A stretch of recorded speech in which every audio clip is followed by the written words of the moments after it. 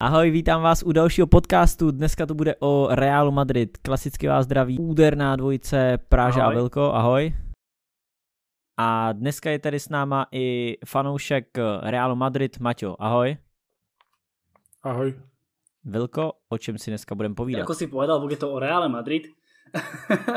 No a konkrétne témy. Preberieme si výkony Realu jednak v Lige majstrov.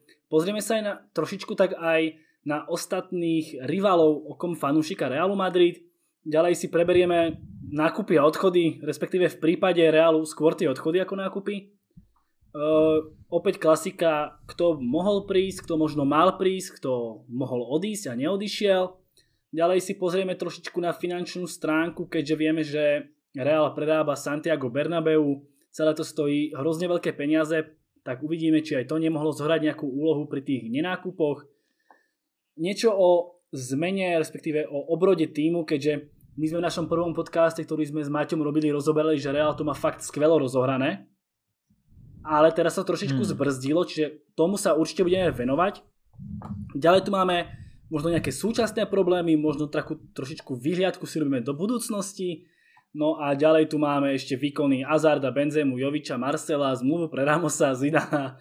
Jo, takže hodinka a pol až 2 určite nás dnes čakajú. Uvidíme, ako budeme plodní, ako sa naše názory budú líšiť, respektíve ako budú podobné. Čiže začneme výkonami v lige, akurát nám beží reprepauza, čiže to nám trošičku bodne. Real zatiaľ v lige 8 zápasov, 5 výhier, 1 remíza, 2 prehry, skóre 14-9, 16 bodov, 4 body za Sociedadom, ktorý má ale o zápas viacej. Zatiaľ celkom ide dobre Atletico, 7 zápasov, 17 bodov, čiže reálne idú na 20. No a Maťo, začnem tebou. Ako by si zatiaľ zhodnotil výkony Realu v tejto sezóne ligy, ale môžeme privaliť aj Ligu majstrov, kde vieme, kde Real má zatiaľ 1 výhru, 1 remízu a 1 prehru a má 4 body v Lige majstrov. Čiže zatiaľ proste Real v tejto sezóne, ako to hodnotíš, ako nejaký celok?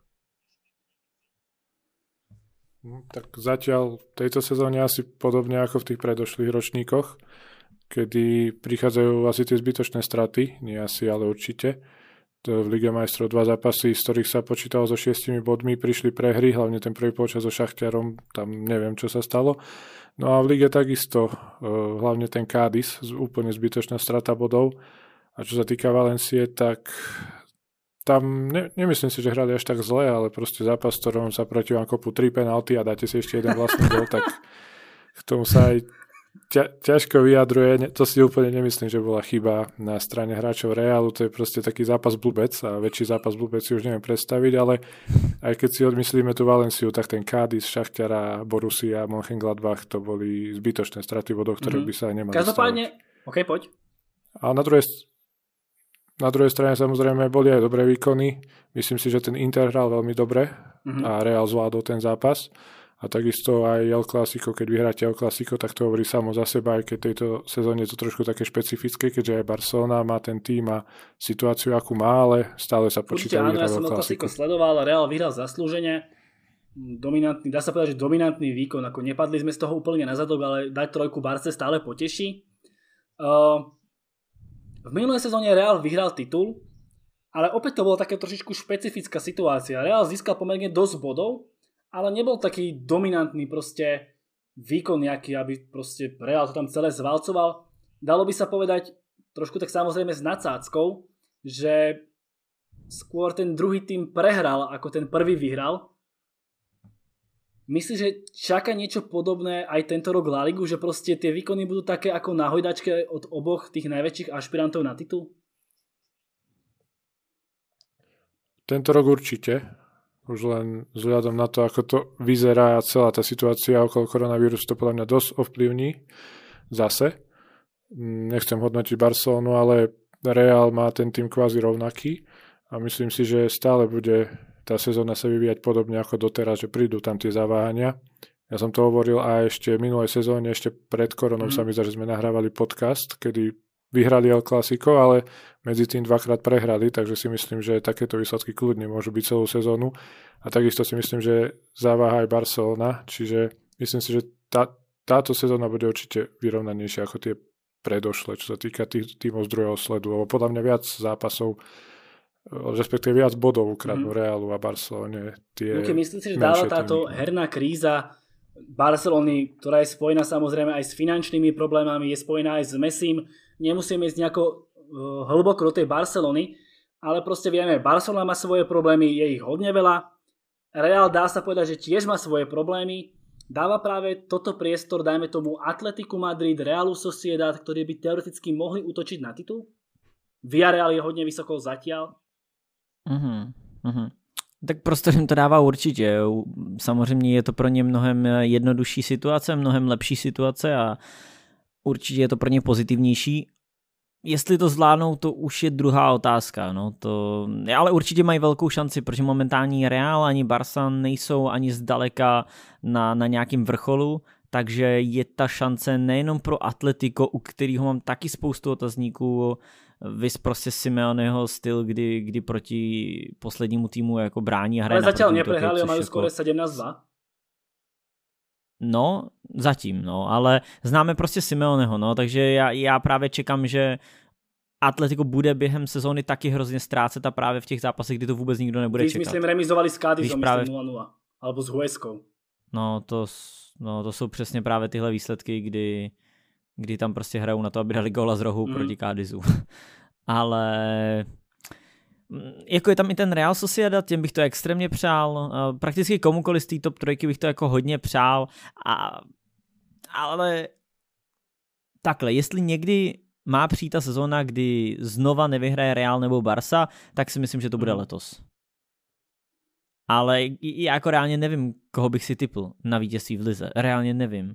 Já bych si netipl Barcu, Real, ale jako asi to Atletico, ale ani o nich nejsem přesvědčený. Ale kdybych měl jednoho vybrat, tak asi jako vyberu no, ale... A keď máš vyberať z hlediska Barcelony a Realu? Ja napríklad mám svoj tip, ale chcem počuť tvoj. Jako za mě asi Barca, jako jo, ale... A asi jo, protože jako Real zase nedostává góly, no, teďka je otázka na co koukáš víc. Ale asi Barca skrz toho Messiho a skrz to, že ta ofenzíva podle mě je hodně silná, ale problémy jsou tam extrémní v obraně, no, tak... Ale v lize mistrů bych řekl Real a v lize Barca. Za mňa to je Real určite v lige. Ja Barcelone vôbec neverím, teraz sa im ešte zranil po novom Fati, čiže oni sú reálne bez najväčšej ofenzívnej hrozby. Keď na tam je Messiho samozrejme, Realu vypadol Valverde, obrovská strata, veľmi veľká strata, ale za mňa Real, Matej, aké boli možno tvoje očakávania pred sezónou, že čo vlastne od tejto sezóny si očakával, respektíve čo možno očakávaš po prvých 8 zápasoch? Sú to nejaké ambície na titul, alebo na nejaký... Čo vlastne ty čakáš od Realu v tejto sezóne? Za čo budeš akože spokojný?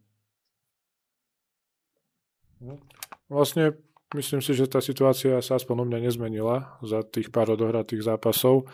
Akože vyhral sa titul, tak samozrejme aj vzhľadom na to, čo všetko sa dialo v Barcelone v lete, tak aj keď samozrejme nechcem zase riešiť Barcelonu, ale musel si to každý fanúšik Realu povedať, že je to taká šanca obhájiť ten titul, že tá Barcelona nebude úplne v pohode.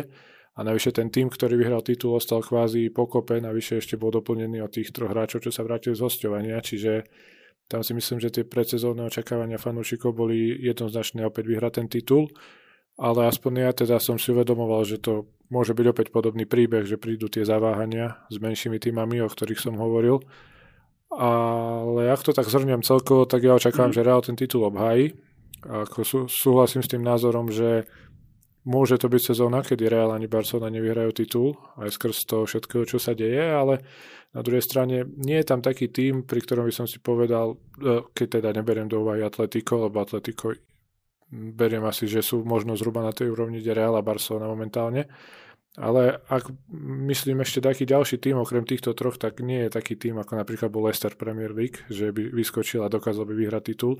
Čiže podľa mňa sa to opäť bude rozhodovať medzi týmito 3 tímami a to Atletico ja beriem ako rovnocenného supera v tejto sezóne, ale stále si myslím, že ten Real dokáže vyhrať ten titul, ten káder je podľa mňa dosť široký, aj keď tam sú hráči, ktorí sú často kritizovaní ako Isco a spol, tak myslím si, že keď dostanú šancu a asi aj budú musieť dostať, tak sa ich chytí a myslím si, že ten titul bude, A čo sa týka Ligy majstrov, tak tam nie, že by som nebol presvedčený, ale nemyslím si, že Real je oproti tým týmom z Anglicka a z iných líg teraz v pozícii, že by bol favoritom na Ligu majstrov. Čiže v Lige majstrov si myslím, že môžeme len prekvapiť a ako postupíme zo skupiny a čo sa týka La Ligy, tak tam očakávam titul aj skrz tú situáciu v Barcelone a aj napriek tomu, že beriem Atletico ako teraz to môže tak vyznieť trošku blbo, ale dajme tomu, že by Real vyhral ten titul, respektíve vyhral ho minulého roku, ale reálne, bol to podľa teba taký titul, že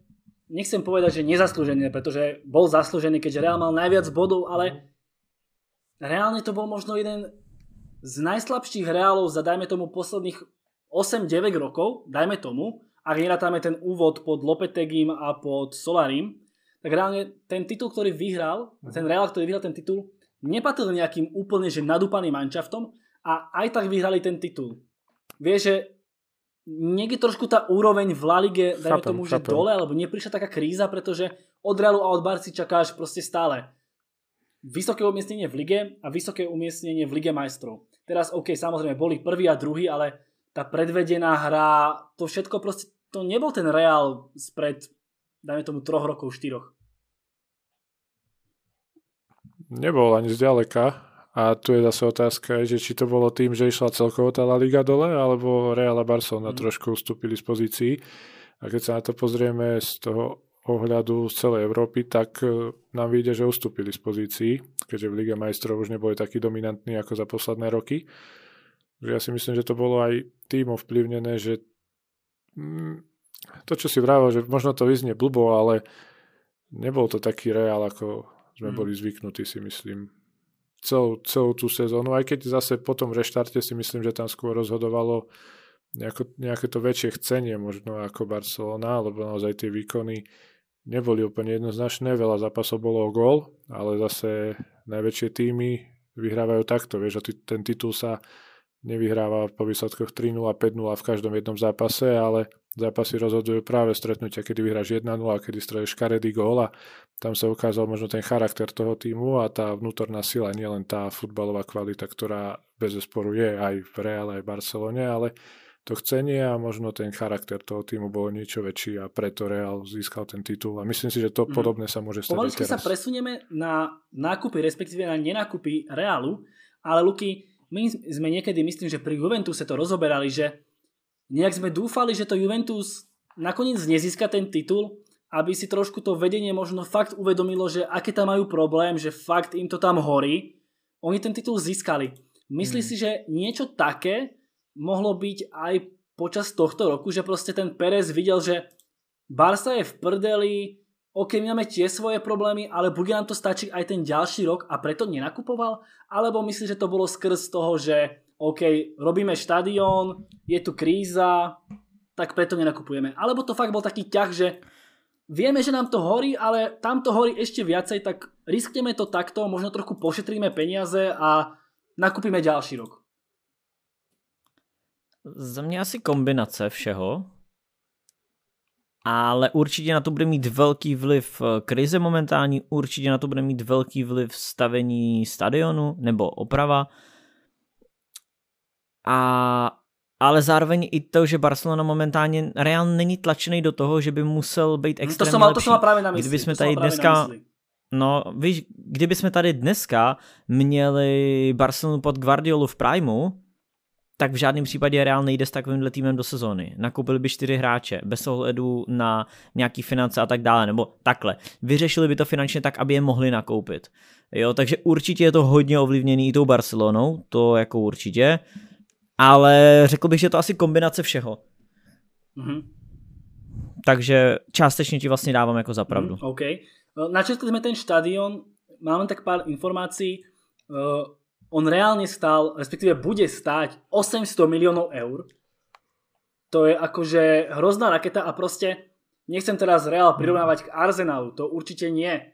Ale vieme, že aký to malo len ten finančný dopad na ten klub. Samozrejme Real je niekde úplne inde, to sa nedá porovnať s Arsenalom finančne, kde je Real, kde je Arsenal, ale ten dopad na ten Arsenal tam proste bol veľký. Čiže aj to určite mohlo nejako zohrať tú rolu, ale určite to nebolo iba kvôli tomu štadiónu. to asi nie. Prídeme k tým nákupom. Tak vlastne neprišiel nikto. Čiže vlastne vrátil sa iba Odegaard, ktorý sa vlastne aj začlenil do tímu. Vrátil sa Kubo, ktorý následne odišiel priamo na hosťovanie do Villarealu, čiže vlastne v tíme nie je. Vrátil sa Reggie, ktorý išiel do Tottenhamu, prestup. Vrátil sa Hakimi, ktorý išiel do Interu. Čiže vlastne jedinou posilou Realu sa stal Odegaard, ktorý prišiel do Realu možno v roku 2014, 15. Nejako takto. Prichádza tam veľmi mladý, čiže dá sa povedať, že Real neinvestoval ani cent.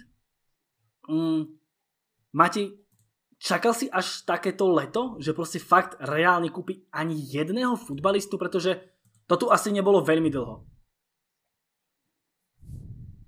No, pri mne sa priznám, že neviem, čo som čakal pred tými pár mesiacmi, ale teraz, keď sa na to spätne pozerám, tak respektíve takto. Čakal som, že ostane Hakimi, čakal som, že sa vráti Odegaard, ktorý mal skvelú sezónu.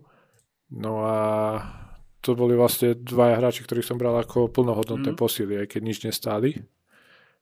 A tým pádom, že Hakimi ho vlastne predali, to bolo pre mňa prekvapenie, ale stále si myslím, že to, čo si sa aj pýtal, čo aj Praža hovoril, že tam bola tá kombinácia toho štadióna, aj tej situácie, aj toho, že Real vyhral titul a Barcelona je na tom nie tak dobré, ako bola pred pár rokmi. Čiže ten Real podľa mňa ani nepotreboval nejakú posilu nutne kúpiť. Aj tá situácia s tým Mbappém si myslím, že bola až príliš nafúknutá, že silou mocou teraz musí ísť do Realu, keďže to teraz vyzerá tak, že možno jeho cena aj padne skrz toho, že možno neobnoví zmluvu a bude o niečo lacnejší, keďže Paríž ho bude musieť predať, aby aspoň dačo zarobil. A to teraz len vrajím hypoteticky. Ale myslím, že to spolu súvisí všetky tie veci, koronavírus, štadión, to, že Real vyhral titul a Barcelona nebola na tom až tak. Čiže tým pádom Real ani nemusel kúpať nejakú tú posilu. Pribudol Odegaard, aj keď ten Hakimi neostal, tak tam ostali dvaja hráči napravo, aj keď sa teda zranili aj s Načom, ale to už je druhá vec. A myslím si, že ten tým nepotreboval také nutné vylepšenie, hlavne v tejto dobe, kedy sa dali ušetriť tie peniaze a navyše ešte aj niečo zarobiť z tých odchodov. Uveril by si tomu niekedy, že proste Real pod Pérezom reálne nekúpi ani jedného futbalistu? Jo.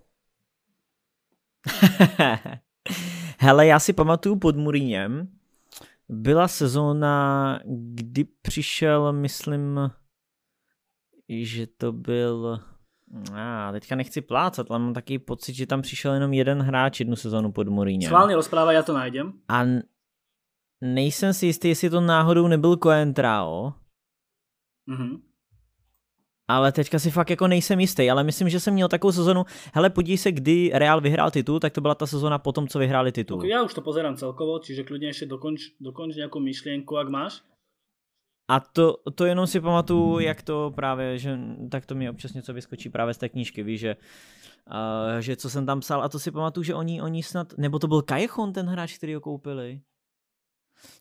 Teďka tyho fakt nevím, ale mám takový pocit, že víš, že takhle právě vzali jenom jednoho hráče a bylo to taky pod Pérezem a bylo to čistě s tím, že Mourinho byl spokojený s tím kádrem. A myslíš si, že Zidane mohol byť spokojný s týmto kádrom, ktorý mal, po tom, čo predviedol vlastne v lige a v Lige majstrov?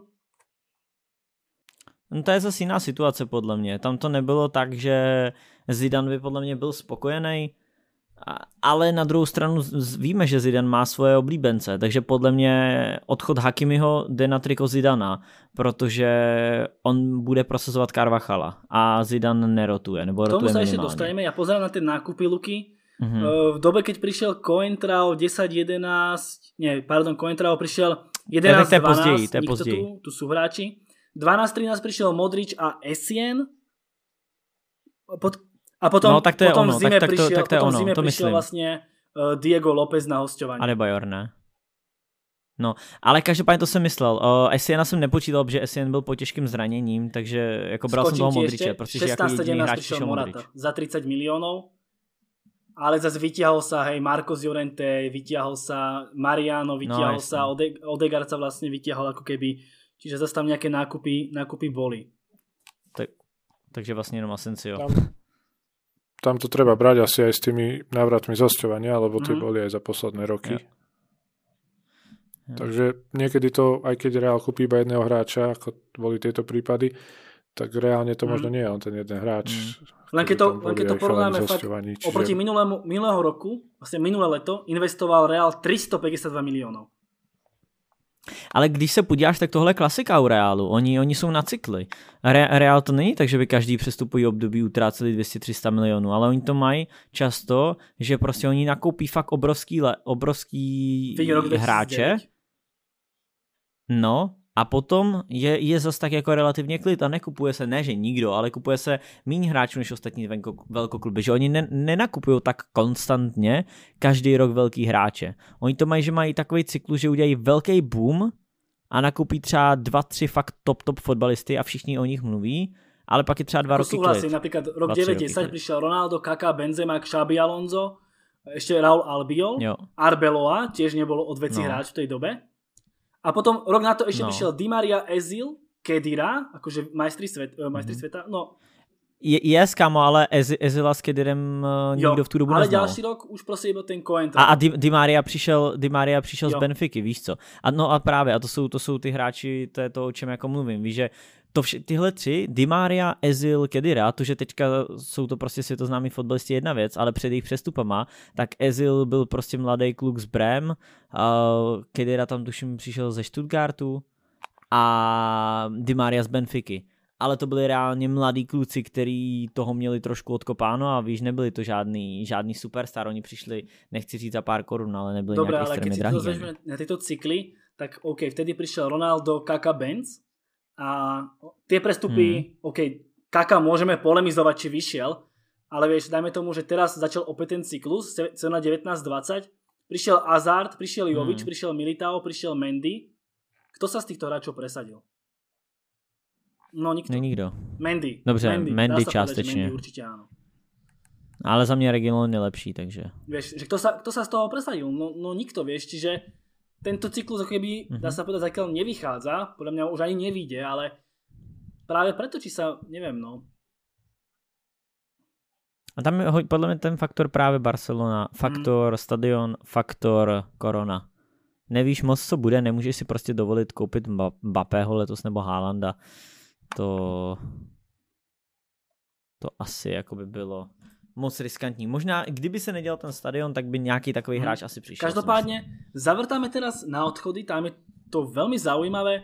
Ako sme už povedali, odišiel Hakimi za 40, odišiel Reggie za 30, Oscar Rodriguez za 13, Javi Sanchez, Kubo na hosťovačku, potom tu máme ďalšie odchody hráčov väčšia z Castille, ale odišiel James zadarmo, obrovský plat, odišiel Bale na hosťovanie, obrovský plat dole. Počkej, James neodišiel zadarmo, kámo, ten odišiel za 25 mega.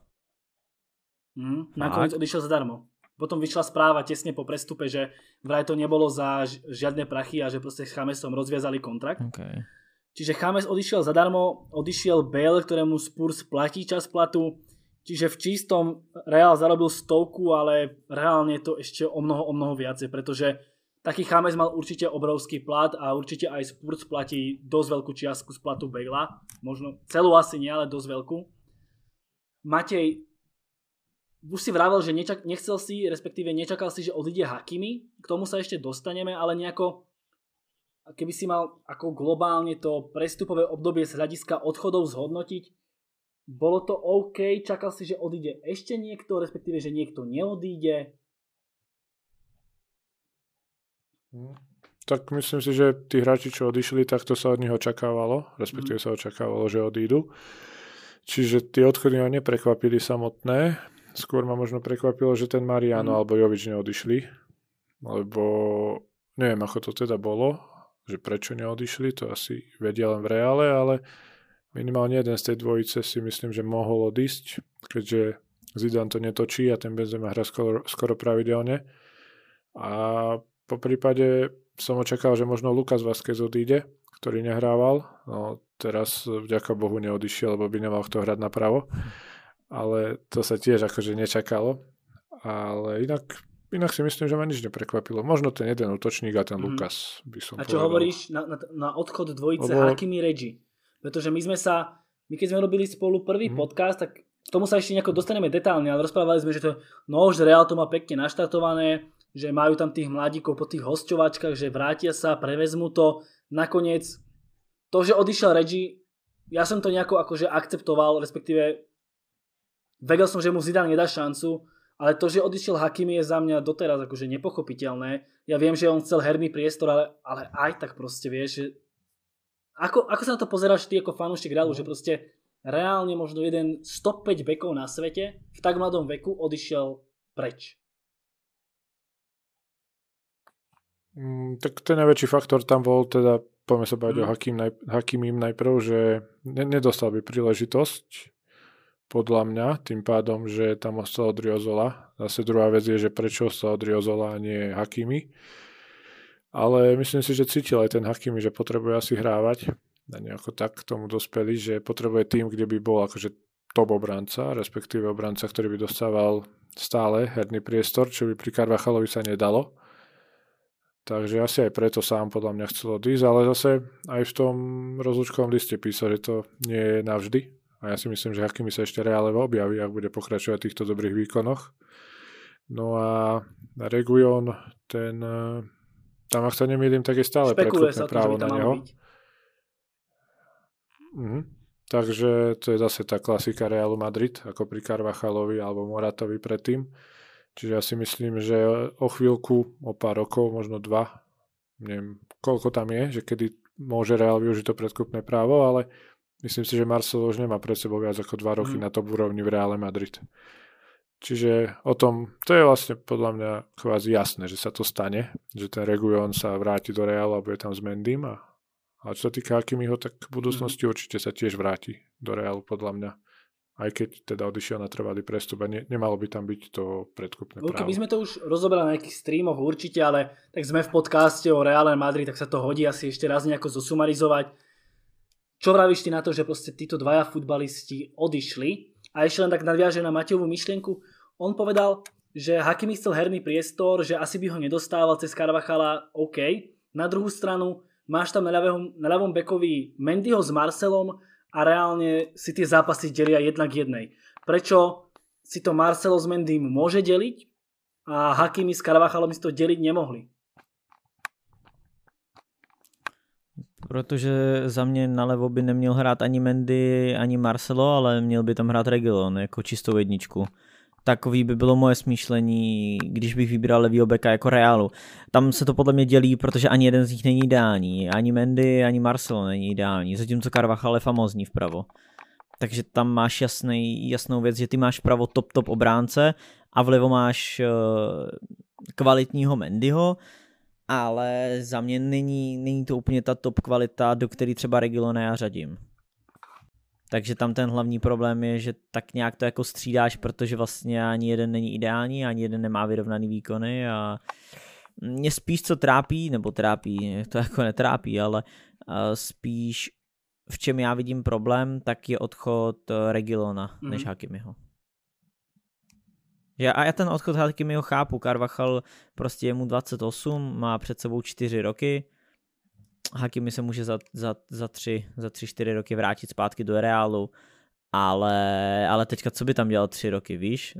Za to naopak Reguilón je za mě už teďka nejlepší levej back, který momentálně buď je v Reálu, nebo jako byl součástí toho kádru. Prostě je lepší jak Mendy a 100% jak Marcelo, který už to má totálně za sebou a tam jakože určitě bych necpal jako Marcela. Jako to, že dostal Marcelo přednost před Reguilónem je totální skandál. Bavíme sa o tom, že OK, Hakimi možno chcel šancu skrz to výborné účinkovanie v Dortmunde, akože to dvojročné účinkovanie v Dortmunde bolo fakt vynikajúce.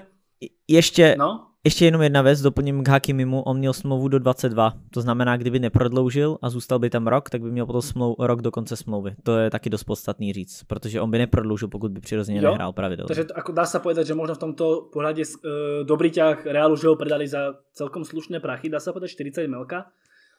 Na druhú stranu, bavili sme sa, že Hakimi chcel istú pozíciu. Myslí si, ešte Luky, ostanem pri tebe, že Reggie by sa neuspokojil s pozíciou takej, že Mendy, Reggie 1-1? Vieš, lebo Hakimi je proste hráč, ktorý tiež vyrastal v Reále, ale možno je o pol úrovne vyššie, respektíve možno má väčšie meno, zaujímajú sa o neho lepšie kluby, neviem. Proste asi Hakimi tak mediálne aj fanúšikovský je vnímaný ako lepší futbalista, tak možno aj preto chcel ísť hrať. Za to Reggie podľa mňa by ostal veľmi rád v Reále a možno zobral aj tú pozíciu s Mendym pol na pol, respektíve. Určite. A aj tak to vlastne ten Zidane neurobil a opäť tam vlastne už druhýkrát v kariére uprednostnil Marcela pred Reggiem. Marcela pred Reggiem. Jo, určitě souhlasím. Reggie by byl úplně v pohodě s pozicí 1-1, protože by mu asi bylo jasný, že během sezóny se on stane tou jedničkou. A to, že upřednostnil Marcela, to je prostě Zidane. Jako... Je to Zidane, on má svoje oblíbence a s tím nic neuděláme. Je potřeba to akceptovat a to, že s tím nesouhlasím je jedna věc, ale je to prostě realita. Zidane je ten typ, který prosazuje prostě ty svoje oblíbence. Stejně jako Sarri prostě cpal na sílu Higuaína v Chelsea. Tak to je tak, když ten hráč pro tebe něco udělá, tak ty mu věříš i v ten moment, kdy už mu to nejde. Problém je, že Marcelovi už to nejde dlouho, Higuaínovi už to nešlo dlouho. Ale ty je tam dáváš nějaký jako nostalgie a z toho, že těm hráčům věříš. A chceš im to možná vrátiť. Ja len dodám, že Marcelo už vlastne bol vytlačený pod Lopetegim alebo pod Solarim, už si nie som istý práve Reguilonom. Vrátil sa Zidane, začal hrať opäť Marcela, Reggie sedel, potom šiel Reggie na hosťovanie, teraz mu opäť nedal šancu. Matej, ako ty pozeráš na Reggieho? Je to pre teba dobrý ťah, že práve v tej dobe, kedy by sme sa reálne mali baviť o nejakej pomalej obmene kádru a tak, reálne mladý kluk odíde, veľmi šikovný, s výbornými výkonmi zo Sevilla, fakt patril možno najlepším bekom celej ligy, čiže ešte aj v lige bol osvedčený, to nie, že ako Hakimi, že pre niekoho bol no tak dokej, darí sa mu v nemeckej lige, bude sa mu dariť aj španielskej, ale Reggie bol dokonca ešte aj ligou preverený a aj tak si ho proste ten Zidane nenechal a nestrelil toho Marcela preč. Ja si myslím, že sa na to pozeráte z trošku zlej strany. Konečne zápletka. Lebo nie preto, ale to, že sa Sergi Reguilón vráti do Reálu o 2 roky, alebo neviem, 1, 2, 3 je prakticky jasné, veď na to tam je tá klauzula a myslím si, že tam je na 99%, ale to by to je vlastne to je klasický Reál, ale zase Marcelo je Marcelo, hej, to je ikona Reálu a ja si neviem predstaviť ľavú stranu bez Marcela, aj keď už si bude musieť, ale za tie posledné roky proste vieme, čo všetko Marcelo odviedol pre Real Madrid a jedného času bol najlepší ľavý obranca na svete. A proste Real má za sebou nejaké tie zlé rozlúčky, o tom sa nebudeme baviť, s ikonami klubov a myslím si, že Zidane bol prvý, kto povedal, že nechce on takto odstreliť v úvodzovkách Marcela. Tým pádom, že Reguilón má ešte nejaký ten čas pred sebou, že tam skôr bola otázka, že Mendy alebo Reguilón, ktorí doplnia Marcela a tým pádom, že Mendy bol v Reále myslím, že iba rok. Takže tak o Mendy sa si netreba baviť, to, že by odišiel, to asi nedávalo zmysel, vyhľadol si ho Zidane, je to Francúz, tam išlo skôr ten priamy súboj Marcelo Reggie asi. Za Marcela mne to príde úplne jednoznačné, rozhodlo vlastne to, čo odviedol za posledné roky tomu klubu a myslím si, že Marcelo nechcel odísť ešte, ale za ten rok, 2 si podľa mňa sám uvedomí, že už proste je potrebné vyčistiť trošku priestor a predsa len to bude úplne iná situácia, keď aj ten hráč sám bude cítiť, že chce odísť a nebude to tak, že klub mu povie, tak už si starý, choď head a to bude jedno, čo si pre nás odviedol. A myslím si, že tam rozhodlo to, čo som povedal proste, že Marcelo je veľký srdciar, odviedol pre ten klub naozaj veľmi veľa a o tie 2 roky, môjho pohľadu sú to 2 roky, ho si aj sám uvedomí, že teraz si ešte niekde zahrá na nejaký menší tím, možno si pôjde zarobiť a kde a uvoľní to miesto Reguilónovi a bude tam Sergi a Ferland bojovať o miesto a Marcelo odíde so vstyčenou hlavou. My sa na to, Luky, ja len poviem taký úvodnú vetu, že my sa na to nepozeráme ako fanúšikovia Realu, čiže nám je možno jednoduchšie odstreliť toho Marcela. To je taký môj pohľad na vec. Luky, chcel si nejako doplniť? Že se mi líbí ten přístup, ale za mě už Marcelo ty 2 roky, kdy přesluhoval, právě dostal. Že to je za mě ten point, že Marcelo už teďka dostal dostatek právě v momentě, kdy mu Zidane dal zase tu šanci, tak za mě už právě Marcelo dostal ten prostor, kdy zkrátka přesluhoval a byl tam nějakou tu dobu právě za to, co pro Real udělal. To chápu a taky líbí se mi takovýhle přístup k hráčům, ale teďka už 2 roky přesluhuje a pokud by měl dostat další 2 roky, tak za mě to nemůže být, že 4 roky dostane za to, že předtím hrál 10 let dobře. A za mě momentálně jako i to porovnání Reguilón versus Marcelo, tak jako už teďka je výkonnostně podle mě úplně jinde. A zároveň další věci i plat. Marcelo bude mít brutální plat. Je pravda, že já se na to prostě nedívám z pohledu fanouška. Já se na to dívám prostě z pohledu, dejme tomu, kdybych prostě měl dělat ty rozhodnutí. Když se to na to dívám z pohledu sportovního ředitele lomena trenéra, koho bych chtěl v tom týmu a zároveň jaký by to mělo finanční dopad. No a v ten moment, už když bych se na to koukal částečně z toho fanouškovského pohledu, tak bych dal Marcelovi rok, 2, ale to už podle mě to období uplynulo a letos v létě podle mě bylo už takový, že už letos v létě to za mě bylo pozdě ho prodat, ale ještě to bylo takové, že OK, dali jsme mu ten čas, ale nechávat si ho tam třeba další 2 roky je pro mě jakože úplně jako přestřela takovýmhle způsobem. To se tam můžou nechat, víš co, i další hráči budou dosluhovat. A to teoreticky za 4 roky tam bude Carvajal a třeba dejme tomu, on tam taky nebude moc hrát přece do 35, když už 3 roky na to nebude mít. Kdyby to dělalo takovýmhle způsobem s každým hráčem, tak to je dlouhodobě neudržitelný. Takže jako chápu, že ne ten styl, kdy se ostřelil třeba Raul, naopak odstřelník asi absolutně jako chápu, protože ten výkonnostně prostě na to neměl. Ale odstřelení třeba Raula OK, tam to bylo trošku jako něco jiného. Ale jako možná z toho fanouškovského pohledu OK, ale když se koukám z nějakého dlouhodobého, aby ten klub nějak prosperoval, aby to dávalo jak finančně, tak sportovně smysl, tak s tím jako nemůžu souhlasit. No. Ale to rozumiem tomuto, ale zase sa nemôžeme baviť o všetkých hráčoch, hej.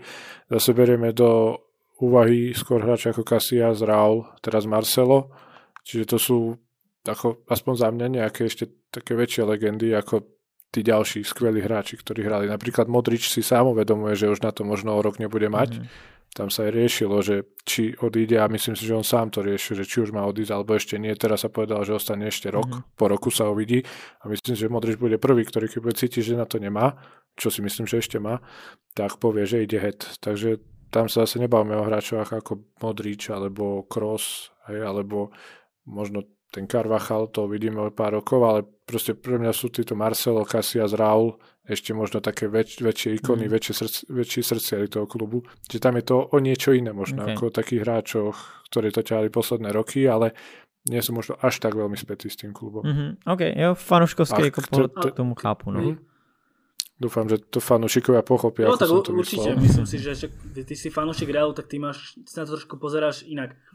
Každopádne mne tak napadlo, že bavili sme sa ešte o tej rozlúčke, že či by práve ten minulý rok nebol taký, že fajn, že vyhrala sa Liga pred Barcelonou, OK, možno viem sa podpísať Juventusu, ktorý proste hľada toho ľavého obráncu, respektíve ľavého wingbacka, mám tam Ronalda, tak si poviem, OK, idem, veď mám tu, no, akože je tu mladá krv, Reggie, hral výborne v Sevilli, osvedčil sa, tak idem.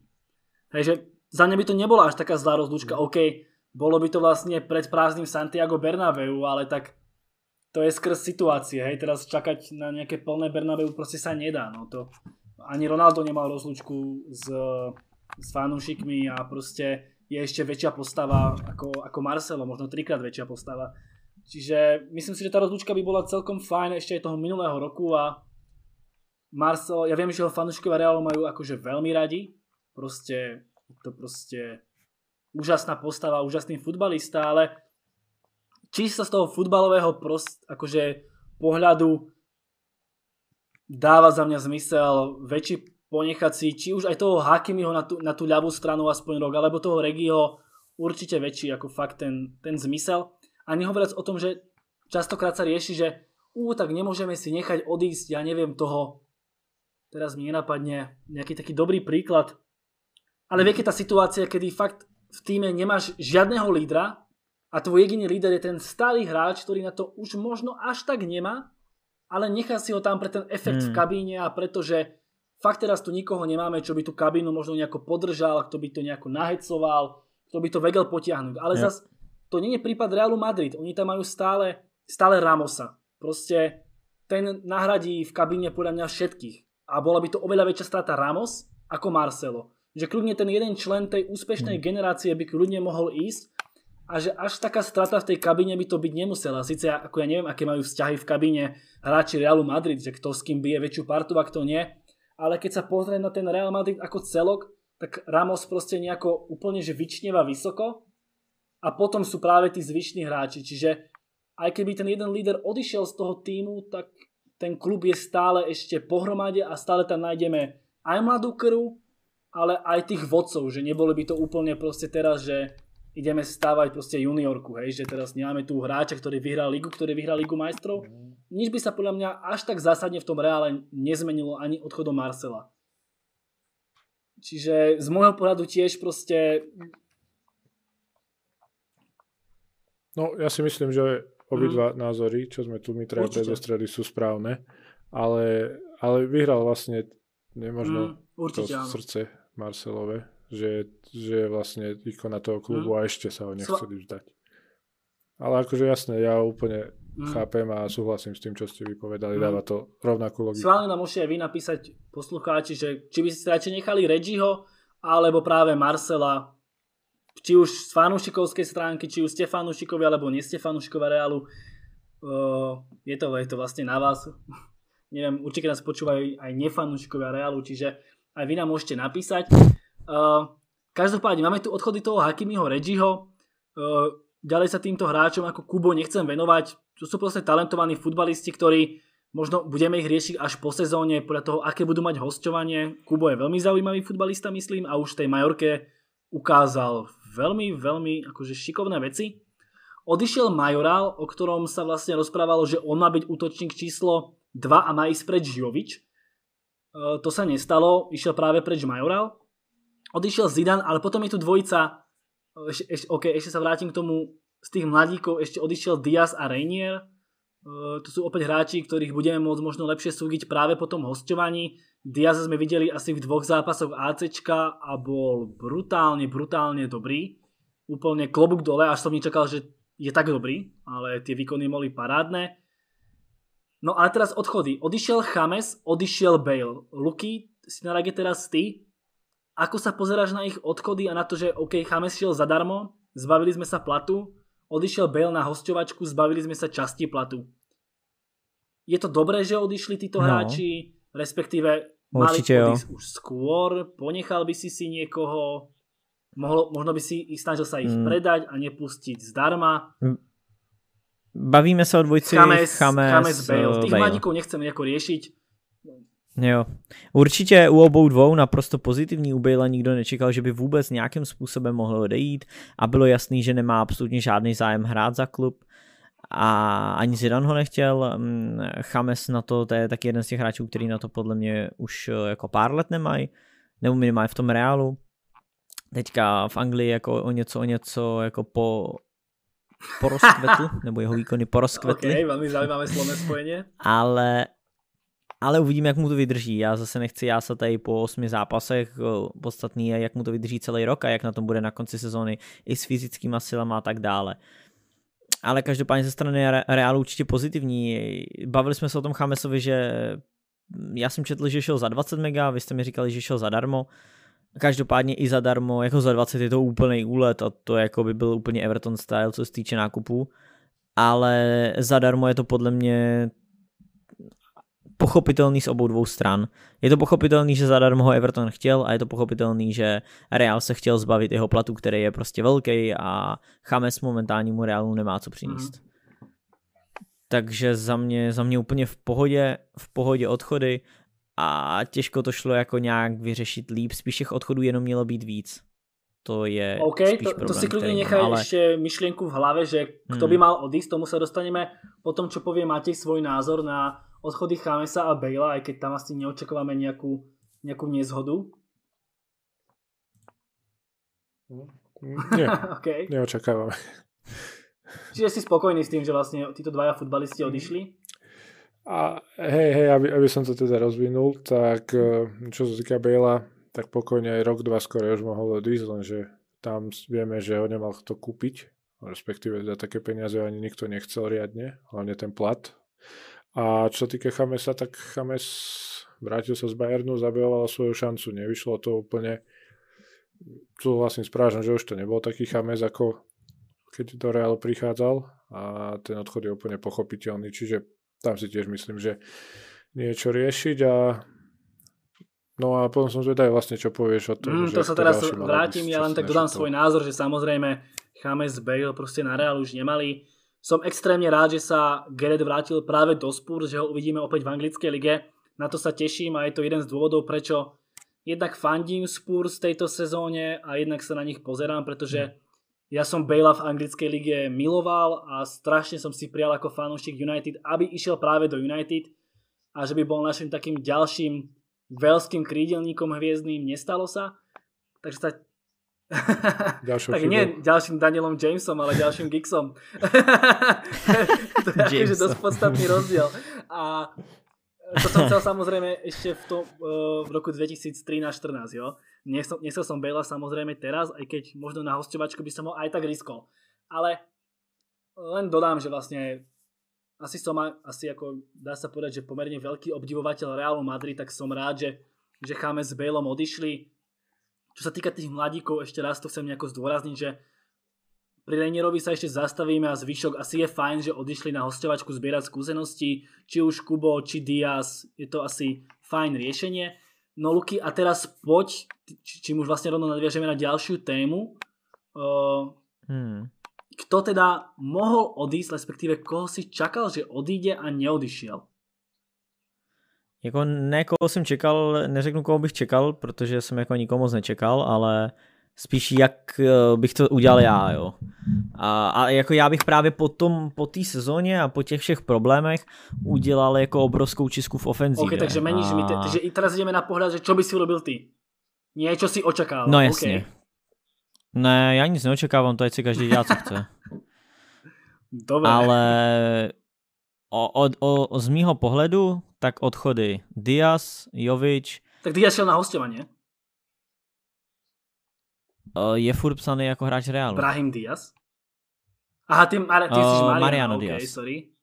Mariana. Ešte tam Sergio Diaz, aby sme sa zamotili. Okay. Mariano Diaz a Luka Jovič. Buď konkrétny, lebo to... OK, takže Mariano Diaz, Jovič, Vázquez, asi i ten Asensio, tak ty robíš riadne? Isco. Wow. A to je všechno. Toto a zůstal by ti v útoku, by ti zůstal Benzema, Rodrigo, Vini, Hazard. To máš vlevo Hazard, Vini, Točenka, vpravo Rodrigo plus posila. A v útoku Benzema plus posila.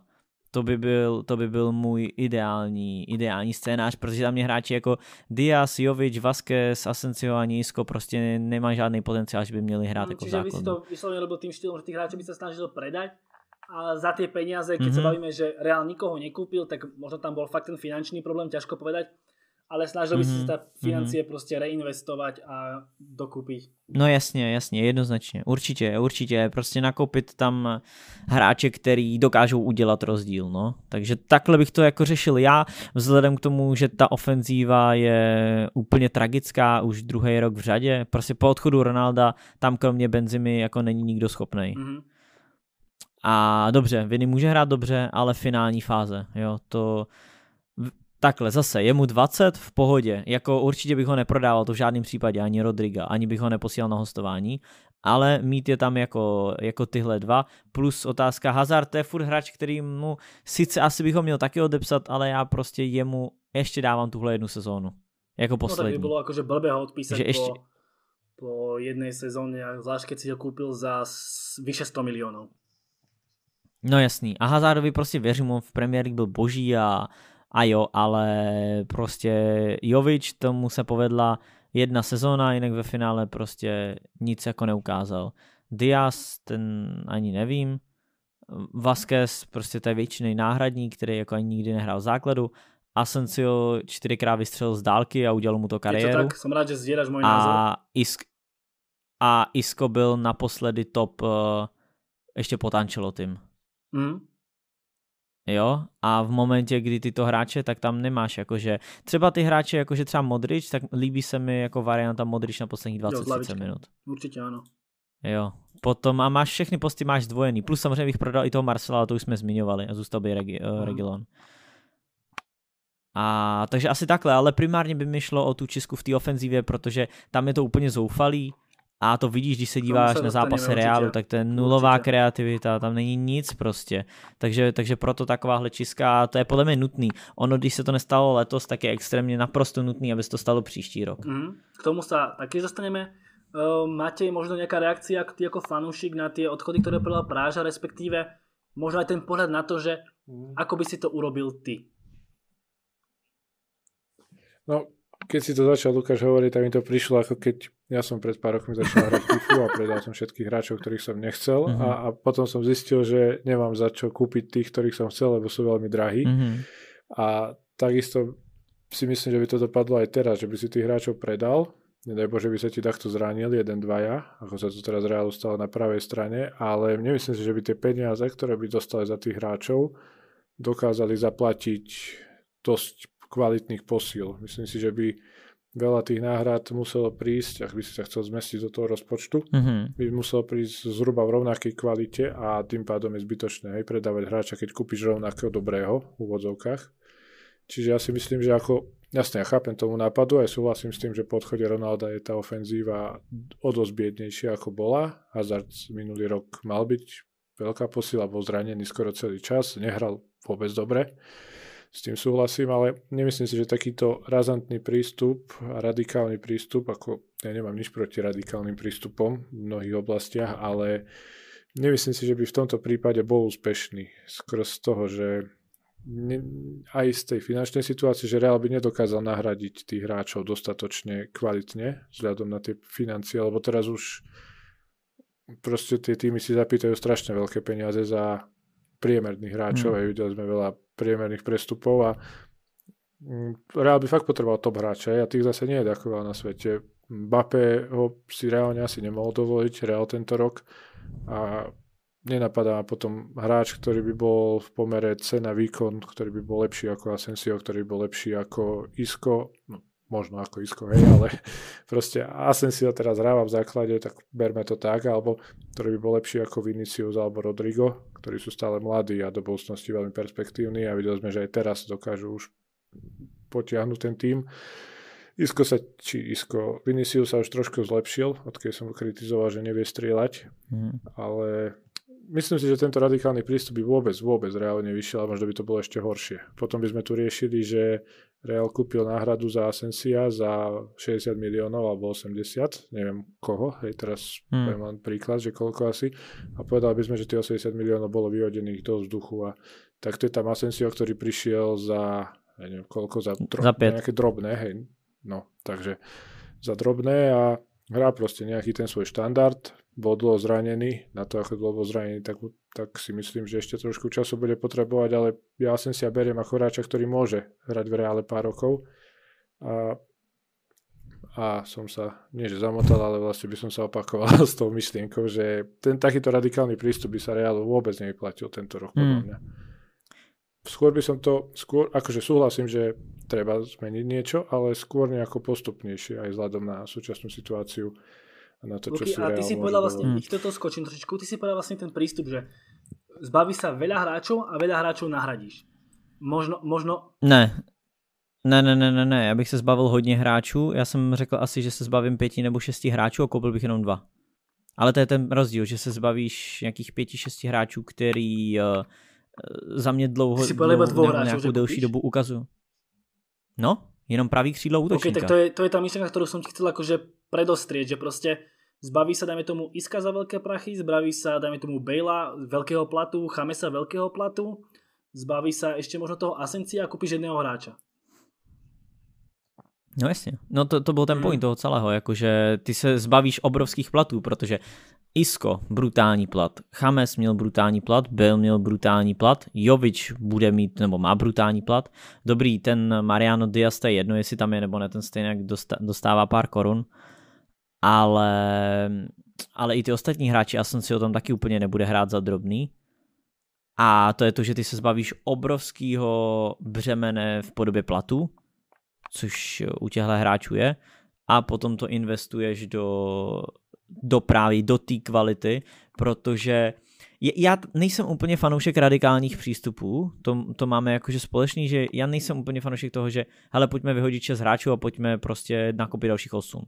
Že tohle úplně není můj styl do momentu, kdy vidím, že to vůbec nefunguje a ani není potenciál na zlepšení.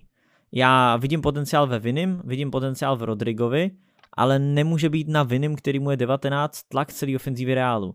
Reálně teďka, když čekám, kdo něco udělá v Reálu, nějaký rozdíl, tak je to prostě Viny, který minulý rok dodělal střední. A to už druhý rok robí. No, jasně. Ten co tvar dodělal maturitu a má tady táhnout Reál. Víš co, a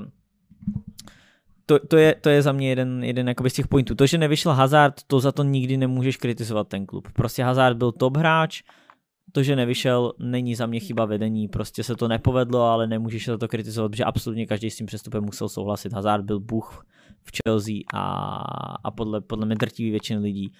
To byl skvělý přestup, nakonec se to teda nepovedlo, ale není to přestup, který se dá kritizovat.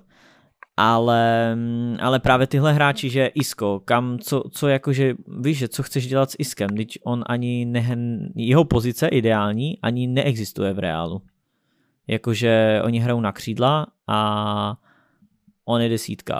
Takže on vlastně ani nemá kde hrát. To je úplně zbytečný hráč, který, já nevím, jak je na tom platově, ale já bych se ani nedivil, kdyby byl v top 5, v top 6 nejlíp placených hráčích Isco. Že jako on bude mít totálně přestřelený plat, protože jednu chvíli byl fakt klíčovej. No. Ja len Luky sem trošku dať podotázku, lebo určite by to aj ľudia písali v komentároch, že ty si vlastne predal veľké množstvo hráčov, ale si kúpil. Ako by vyzerala tvoja šírka kádru? Všechny pozice máš zdvojený. Vždycky myslím na to, aby všechny pozice byly zdvojený. Množstvo, hľadom keď sa pozrieš na to, že proste jednak je teraz ten program nabitý. Ja som to už vravel vlastne v rozkecánoch, ktoré sme natáčali teraz, že Real čaká 10 zápasov za 32 dní, že je to dostatočne akože veľká šírka kádru, že proste zbaviť toľkých hráčov, ešte potom berme úvahu, OK, možno v nejakom ideálnom prípade, že Hazard sa nezraní, ale proste niekto sa ti v týme zraní a reálne ísť s 5 hráčmi na 3 posty do ofenzívy môže byť dosť riskantné. Yes, hele, souhlasím, ale v ten moment bych tam určitě nedržel Iska nebo Vasqueze nebo Diaze, ale tu šanci mohl dostat Reinier. A ty tam prostě dáš radši mladýho hráče, kterýho máš potenciál, že do budoucna se někam dostane, než co tady chceš vymýšlet. Dobře, Vasquez se teďka hodí, protože se zranili 2 beci, ale kdo čekal, že se zraní 2 beci? Jo, to prostě nemůžeš fungovat tak, že budeš mít na každou pozici 4 hráče, to nejde, to je neutáhnutelný. A za mě mnohem větší smysl by dávalo, kdyby teda zůstal ten Reinier, i když taky otázka, já nevím moc, jaká je jeho ideální pozice, asi taky 10, nevím, jestli dokáže zahrát na křídle, jo, takže zase z toho pohledu, že zase pro něj není jako pozice vlastně vůbec v tom týmu, jo, ale dobře, tak mohl dostávat ty příležitosti případně Kubo, jo, který by the way ve Villarealu v lize vůbec nehraje, odehrál 180 minut v lize. Zatím, za 10 kol. No jasně, já jsem koukal, víš, předtím právě na jeho staty. Nemá tam gól ani asistenci v lize. A radši dá tu šanci mladým hráčům, než tady 6 let v řadě, nebo dobře, 6 let přeháním, ale prostě 3 roky v řadě dávat hráčům, kteří už jsou evidentně úplně vyhořelí. A vidíš, že minulý rok nebyl problém Realu defenzíva, ale to, že jsou totálně bezzubí v čemkoliv, cokoliv jako vytvořit. Víš, i Benzema je tam chudák, Benzema jako je skvělej, ale i kdyby tam měl vedle sebe aspoň někoho, na koho on se může spolehnout, ale on tam nikdo ani pořádně nic nevytvoří. Víš, a to je celá tíha ofenzívy Realu je na Vinim. To je prostě na tom borcovi je extrémní tíha. Nebýt jeho, tak Real je ještě o 2 levely horší. Nebýt Viniho. Víš, kdyby se třeba, kámo, já si nedovedu představit, že by se zranil Viny. Že by prostě nehrál.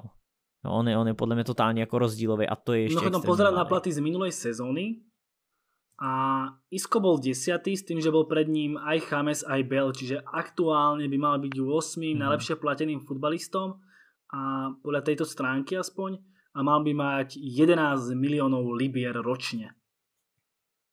S tým, že vlastne je to na úrovni Courtoisa, podobný plat mal James, Benzema má 14, Kroos 17, Marcelo 17, Modrič 20, Ramos 24. No a to je Marcelo další, o čem se bavil, kámo. Vím si, že Marcelo má prostě 17, to je extrémní úlet, kámo, to je úplná šílenost, jakože 17. Tak je to šílenost vzhľadom na aktuálnu formu, ale keď ten kontrakt no jasně, já vím, já to chápu. Kdyby jsme byli taky trochu korektní. Ale ne, já vím, ale momentálně já to chápu, já nekritizuju to, že ten kontrakt mu dali. Já kritizuju to, že se ho nesnažili zbavit s takovýmhle obrovským kontraktem, kdy extrémně zatěžuje kasu klubu a nemá na to ani jako výkonnost. A to je další, kámo, vem si, že by si vzal plat Marcela, plat Chamese, plat Bejla, plat Iska, plat, nevím, jak je na tom Asensio, plat Joviče, to máš 6 hráčů. Z minulého roka, čo to je tabulka, tak 7 miliónov. No. A Jovič?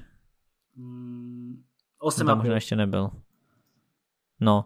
A vem si, kolik dohromady by ti dalo těhle 6 hráčů plat, protože Lukas Diazem budou mít podle mě Lukas má skoro 8. Takže, no, ty píčo, jak může mít kurva Lukas 8. A Diaz má o 300 000 menej. Mariano. Podľa tejto tabulky má fakt Mariano 7,5 skoro a Vázquez má 700, dajme tomu.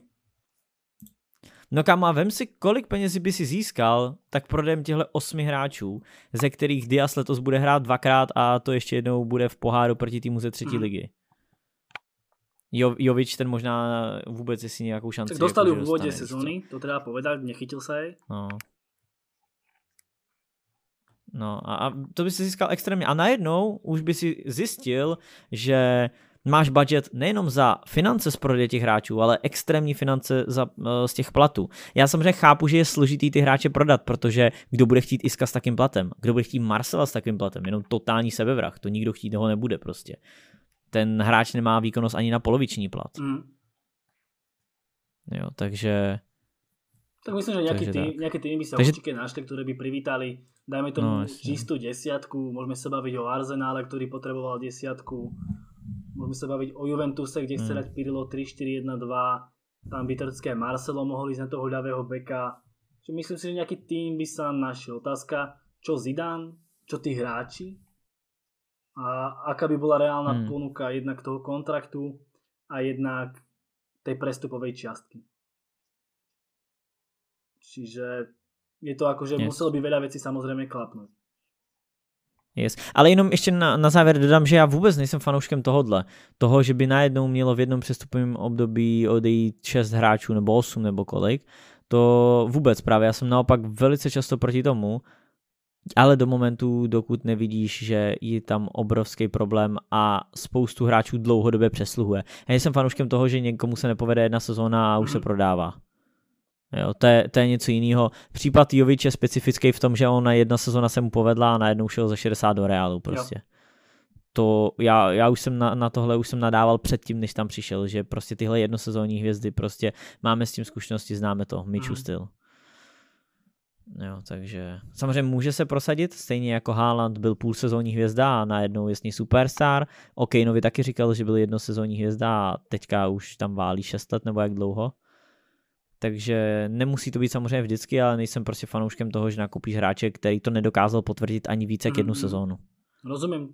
A zvlášť za takovýhle prachy. Pohľadu. Ešte máte niečo, čo by si chcel dokúpiť možno k tým nákupom? Ja len taky dodám svoju myšlienku, že za mňa by možno stačil úplne aj jeden hráč na krídlo, aspoň v tejto sezóne. Už keď sa bavíme možno o tom, že proste Real nemal peniaze, chcel ušetriť, tak už len keby možno jeden hráč do tej ofenzívy prišiel na tú pravú stranu, a či by už odišiel Asensio, alebo ja toho Iska by som sa snažil prioritne zbaviť, tak už by to bolo akože brutálny upgrade, pretože ako povedal Luky, Zidane by musel opäť prejsť na diamantové rozostavenie, aby mohol hrať Isko na svojej pozícii.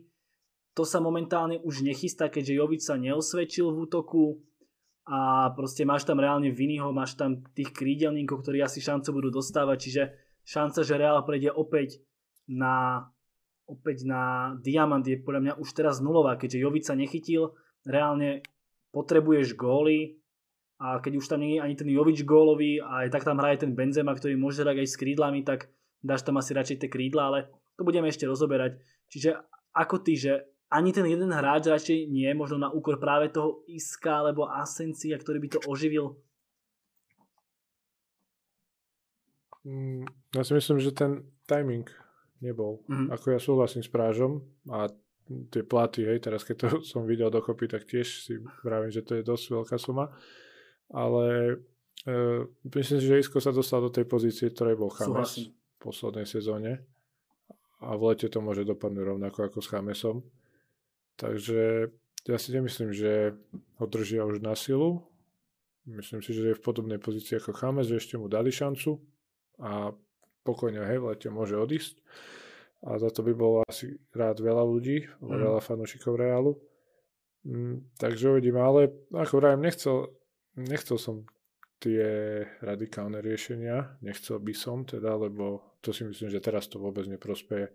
A hlavne si neviem nejako teraz aj vybaviť, že aký hráč, že kto presne by mal prísť, aby to tam by nahradil tam tých hráčov. Hľadáme nejaké konkrétne meno, aby sme boli možno konkrétni, práve krídlo? Áno, niečo také, ktorý by fakt bol top trieda a ktorý reálne môže prísť, hej, alebo zase, neviem, či Mane, hej, o tom sa hovorilo napríklad, ale nemyslím si, že teraz je situácia, kedy by prišiel, ako tak pozerám po top kluboch, hej, Mane, možno City hráva Bernardo Silva na krídle a takíto hráči, ktorí nie sú proste pre mňa teraz, aby reálne prišli do týmu. Čiže preto som aj vravel, že možno by ich nebolo kým nahradiť, kým kvalitnejším nahradiť. Rozumiem úplne. Preto asi... Luky, pozrel si nejaké mená? Lebo... Jako teďka som to až otevřel, víš, takže úplne... Asi to tady... To je pravda, že veľa tých pravých krídelníkov napríklad vo svete nie je kvalitných. Tak ten Ziyech šel už do Chelsea, že jo, ten už tam je. Ale teďka to tady asi nevystřelím to jméno, no. Bych se na to musel podívat díl. Lebo ako to je pravda, že proste práve krídlo, bavíme sa primárne o pravom krídle. Hej, že by mohlo prísť, teoreticky aj ľavé možno, a tam sa ráta stále s tým Hazardom nejako, že sa... Tam je Vini vlevo. To je ďalšia vec. Ktorý mimochodom nemá nejakú extra sezónu, ale ako vravím, stále je to asi také svetielko nádeje niekde, že to môže byť OK. Yes, a je v ním jako extrémní potenciál, že ho ve Vinim prostě. To je prostě ten hráč, který ho chceš hrát, protože mu věříš do budoucna. Za mňa, vlastne to, čo som povedal, za mňa momentálne nie je hráč, ktorý by reálne mal šancu prísť a bol by kvalitnejší ako Asensio alebo ďalší hráči, ktorí tam môžu hrať. Myslím, ako reálne, ktorý by mohol prísť, neviem, že reálne na svete tak nie je, dostupný. Ale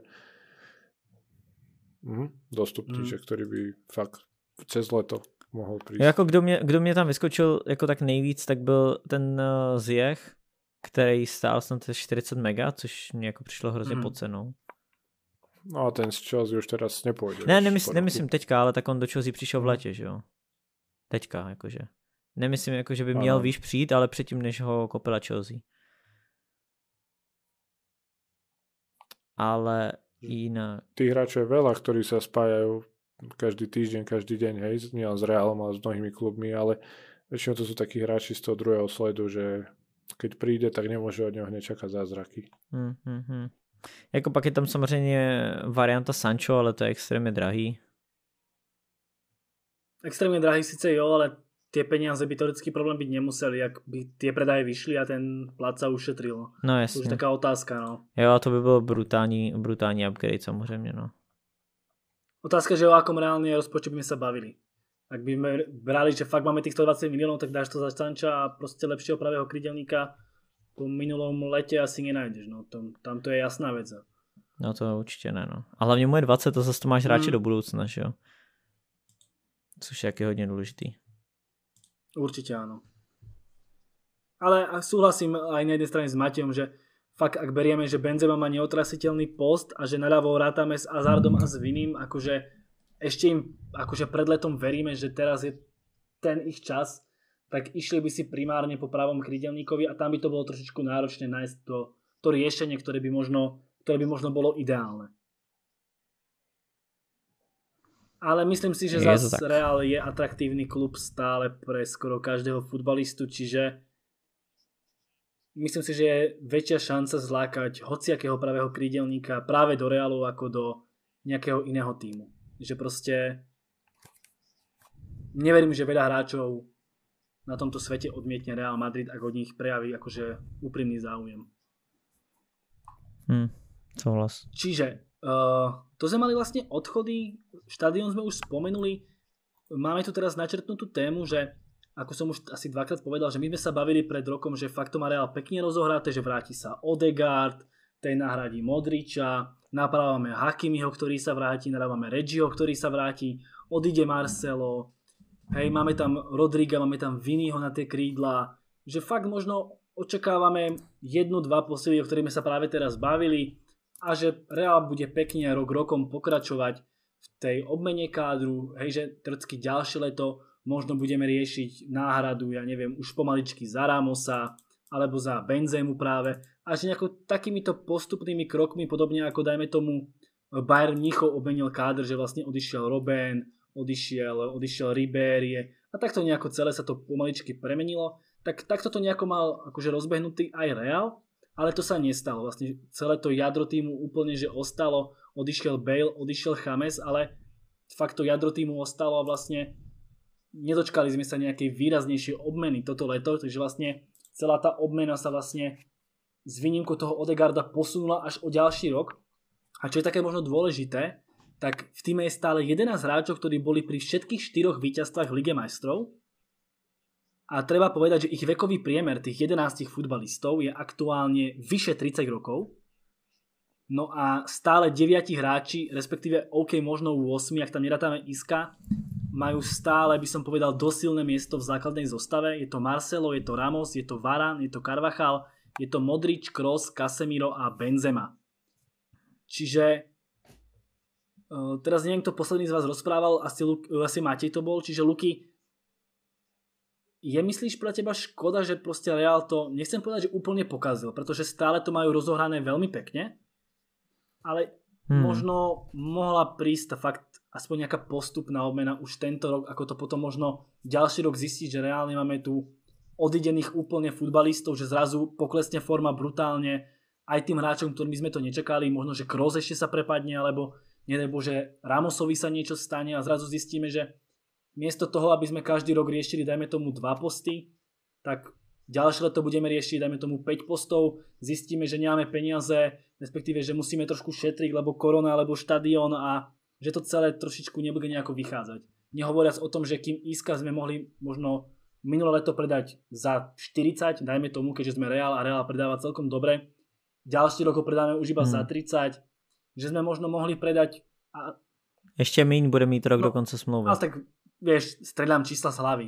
Alebo že sme mohli možno, ja neviem, toho Asencia predať za 40, dajme tomu teraz už iba zase zamene, lebo mu nevyšla táto sezóna. Čiže ako sa pozeráš na tú obmenu kádru, že ja si myslím, že Real to vie stále ešte uhrať veľmi dobre, že má to stále rozbehnuté vynikajúco, aj keď má tam fakt tých hráčov už veľmi skúsených a dá sa povedať v úvodzovkách starých, ale stále to vedia ešte nejako akože uhrať veľmi dobre, ale asi škoda, že možno ten jeden hráč fakt nejaká tá zmena nenastala už tento rok a celé to nebolo také postupnejšie, ako možno ďalší rok zapracovávať možno 3 futbalistov a ďalší rok ďalšie 5 alebo 4, ja neviem povedať. Jo, určitě by to bylo lepší, ale nevidím problém v tom, že je tam, kolik si říkal, v základu 8 vítězů. 8. Marcelo, Ramos, Varane, Carvajal, Modrič, Kroos, Casemiro, Benzema a bavíme sa ešte aj o Iskovi, ktorý je vlastne stále na lavičke a to ešte zohľadňujeme stále aj Vázqueza som tu aj nedal, pretože jeho beriem ako lavičkára vyslovene, aj keď teraz hraje základ, ale nedal som tu. Jo, ale já tyhle hráče nevidím jako problém, nebo minimálně ty, co jsi jmenoval, Varane, Ramos, Casemiro, Kroos, Benzema. Za mě pořád ta výkonnost je vysoká a není problém je podle mě momentálně měnit. Náhrada za Ramosem měl být podle mě Militao, postupná náhrada, ne taková, že přijde a posadí ho na lavičku, ale taková, aby se... Zatím ne, ale to je zase přestup, který nemůžeš prostě kritizovat. Je to koncepční, dává to smysl a je to takový, aby se tam za ty 2-3 roky zapracoval a potom Ramos se nahradil. Bavíme sa o tom, že teraz sa odložili problémy z tohto roka, dajme tomuto práve krídlo. Vlastne tento rok zistíme, že OK, z Militao nám to nevyšlo a nasledujúce leto máme na krku jednak to práve krídlo, ktoré sme nevyriešili možno teraz a mohli sme, a máme na krku ešte aj stopera. Nehovoriac o tom, že možno zistíme, že Casemiro už reálne možno 3 roky za seba nemá náhradu a chudák to tam ťahá sám non-stop. Možno zistíme, že Marcelo už je to fakt tak, že už ho nedokážeme akože reálne ani využívať. Benzema možno už mu to nebude páliť. Samozrejme sú to všetko špekulácie, ale vieme, aký je futbal, je to proste nepredvídateľný šport a stále možno treba myslieť viac kriticky a proaktívne, ako to potom iba vyslovene hasiť všetko a dopadne to ešte horšie, ako by teoreticky mohlo. Souhlasím s tím. Na druhou stranu podle mě to není až, nebo ta politika není tak špatná, jak se může vypadat, nebo jak může z dálky vypadat. Protože ten Militao, to, že se zatím nepovedl, neznamená, že se nepovede, ale i kdyby se nepovedlo, tak to není přestup, který můžeš kritizovat. Prostě nemůžeš. Za mě koncepčně to prostě dává smysl. Ja to bavím, že reálne môžeme počas tejto sezóny zistiť, že Militao na to fakt nemá. Môžem. A reálne si musíme uvedomiť, že OK, tak musíme hľadať nie náhradu za Ramosa, ale za Milita, ktorý má nahradiť toho Ramosa. Vieš ako? No jasně, ale stejně tak můžeš zjistit, že bude skvělý tuhle sezónu a příští rok ho nahradí. Takže tak nevyzerá, no. Jako, no dobře, ale to je jedno. Prostě post obrany bych vůbec neřešil. Já bych řešil to, kde je reálný problém, a to je v ofenzívě. Problém je, že Real nejenom, že nedává goly, ale ani si nevytváří šance. A to je pro mě jako ten hlavní problém. Ale to je problém, ktorý sa mal riešiť už možno toto leto. Neurobilo sa to a sezóna je ešte veľmi dlhá, bude trvať až do júna.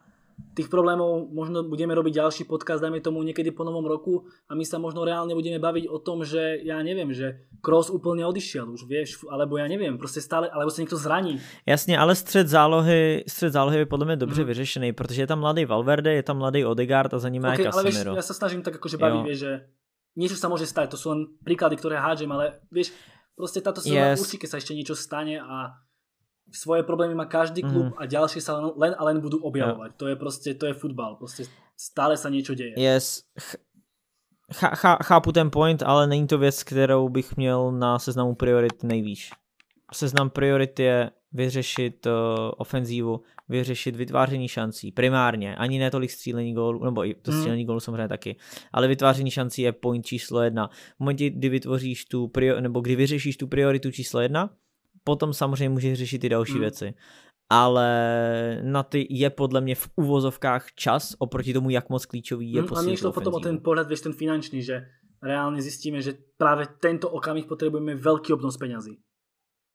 Lebo práve sa práve vyskytol nejaký iný problém, my musíme riešiť ten z minulého roka a teraz ešte máme tu ďalší, vieš. A reálne zistíme, že nemáme toľko možno financií a reálne ideme do novej sezóny s nejakým problémom, o ktorom vieme, ale nemali sme financie na toho napríklad, ja neviem, vyriešiť. Vieš, napríklad, ja snažím sa nejako špekulovať, ale to rád robím, čiže o tom mi aj ide, že celá tá obroda týmu, či nie je akože fakt škoda, že to celé akože nevyšlo už tento rok. No určitě o mnohem přirozenější by bylo, zase se vracíme k dvojici Marcelo a Reguilón. Reguilón, OK, odejde, je tam výstupní klauzule, ale ta výstupní klauzule je plus kolik? Plus 20 mega? Třeba? No, takže tam máš zase velký... Prostě jako máš v tom pravdu, ale nejsou to takhle. Reguilón určitě jo, ale třeba střed zálohy určitě není post, který bych řešil, protože i když odejde Modric s Iskem, pořád tam je Valverde s Odegaardem. Takže máš tam top hráče, který ti okamžitě nahradí a nevěřím tomu, že Kroos odejde tolik, že nebude schopný ani hrát z lavičky. To jako tomu nevěřím. A já prostě se vždycky snažím soustředit na priority, jak krátkodobý, tak dlouhodobý. A to pro mě není řešení střední zálohy, nebo přemýšlet nad tím, jestli Kroos odejde nebo neodejde fyzicky, jestli Modric odejde nebo neodejde. Ty tam máš ty náhrady za ně. Máš tam Valverdeho s Odegaardem. Samozřejmě tam těch hráčů potřebuješ víc, ale nemůžeš prostě hrát s 50 hráči. To nejde. Ale ten prioritní problém není tam, je ďalší problém, ktorý sa možno črtá je... A v momente, kdybych ho vyřešil, tak bych samozřejmě šel dál potom. Ktorý sa možno bude črtať na konci sezóny je Benzema, ktorý bude mať 33 rokov. Sice je to stále akože najviac nebezpečný hráč možno celej ofenzívy Realu, ale kto vie, či už aj jeho nebude treba riešiť, že kto vie, či bude zrovna ideálne ísť do novej sezóny s 30-ročným Benzemom ako hlavným útočníkom a reálne možno druhou najväčšou ofenzívnou zbraňou. To je také, že opäť sa črtá veľký otáznik. A proto moje přestupy byly pravý křídlo útočník. Odpoveď na všechno. Matej, ako sa pozeráš ty na tú obrodu týmu a na to postupné nahradzovanie tej mega úspešnej generácie, ktorú Real určite mal? Reálne sa bavíme možno o jednom z najlepších tímov celej histórie, respektíve o najúspešnejšom tíme celej histórie. Vyhrať 4 krát Ligu majstrov za 5 rokov, do toho ešte La Ligu, je fakt veľký úspech, ale proste hráči stárnu, doba sa mení a treba možno myslieť už aj na, nechcem povedať nejaké zadné vrátka, ale na tú možno novú vlnu, na tú novú generáciu a na ten nový Real Madrid. Ja som trošku vypol na chvíľku, ale nie je vzlom, ale počúval som tú tvoju otázku a myslím, že sme vytvorili problém tam, kde ešte nie je. Ja chcem tak akože myslieť, vieš, aj dopredu, že Hej, áno, ale ja ti to vysvetlím celé, ako to je. Teda, neviem, že to tak je, ale ako si myslím, že to je. Vlastne v úvode tej otázky si sa pýtal, že či nie je škoda, že toto leto neprebehla nejaká tá generačná výmena. A dobre si ešte pamätám. A vlastne my keď sme sa o tom bavili nie v tom nedávnom podcaste, čo bolo ešte asi pred koronou tesne. A ja som vtedy tiež súhlasil s mnohými takýmito vecami, že treba vymeniť postupom času, ale vtedy som vôbec neočakával a ani vzhľadom, ani vtedy sme ešte nevedeli, že bude nejaký koronavírus, takže ani za normálne okolnosti som nečakal, že to už príde už toto leto, čiže mňa to ako vôbec neprekvapilo, že sa nevymenil Marcelo, že sa nevymenili možno iní hráči. A ja si myslím, že vlastne ako, jasné, môže sa stať, že odíde tá výkonnosť a tak ďalej, ale zase vidíme, že Ramos má koľko, 34 rokov a je možno s Van Dijkom najlepší stoper na svete, hej. Nevrajím, že to tak je, ale určite je minimálne v top 3, top 5. A myslím si, že Real zase to má podchytené. Preto aj tá výstupná klauzula pri Reguilónovi napríklad.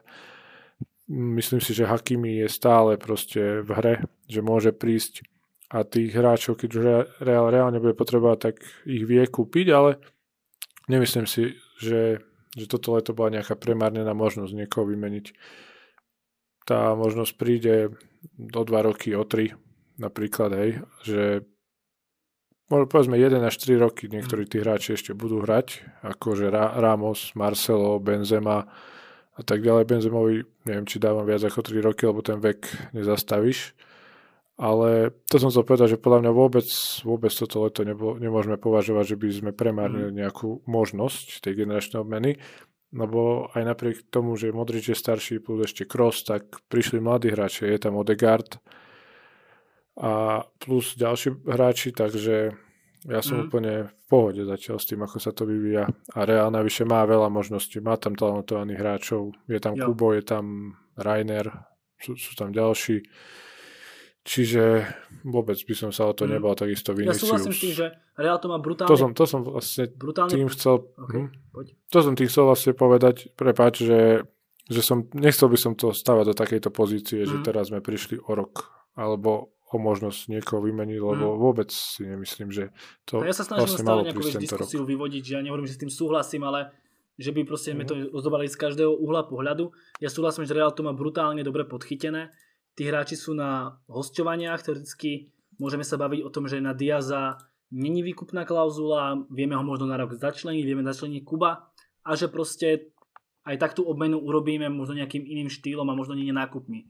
Čiže stále tvrdím, že proste Real to má veľmi dobre podchytené, ale ja si zase myslím, že minimálne na tom poste toho ľavého beka a toho pravého krídla tam už sa možno niečo mohlo udiať, ako to potom riešiť, možno všetko naraz, ale uvidíme, možno budeme múdrejší už v januári, možno budeme múdrejší v lete až, kto vie.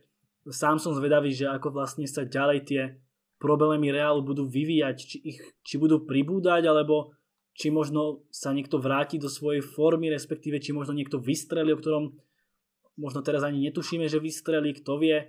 Možno Hazard sa vráti teraz po korone a bude to Hazard z Chelsea a my sa reálne budeme baviť o tom, že jednu stranu ihriska máme brutálne vyriešenú, čiže Vrajme je to ťažké predpokladať, ja beriem stále ten skeptickejší možno pohľad na vec, to mi je často aj vyčítané, ale snažím sa myslieť tak skôr proaktívne dopredu, že čo by sa skôr mohlo udiať, ako reálne možno potom hasiť už nezahasiteľné, alebo ako to povedať.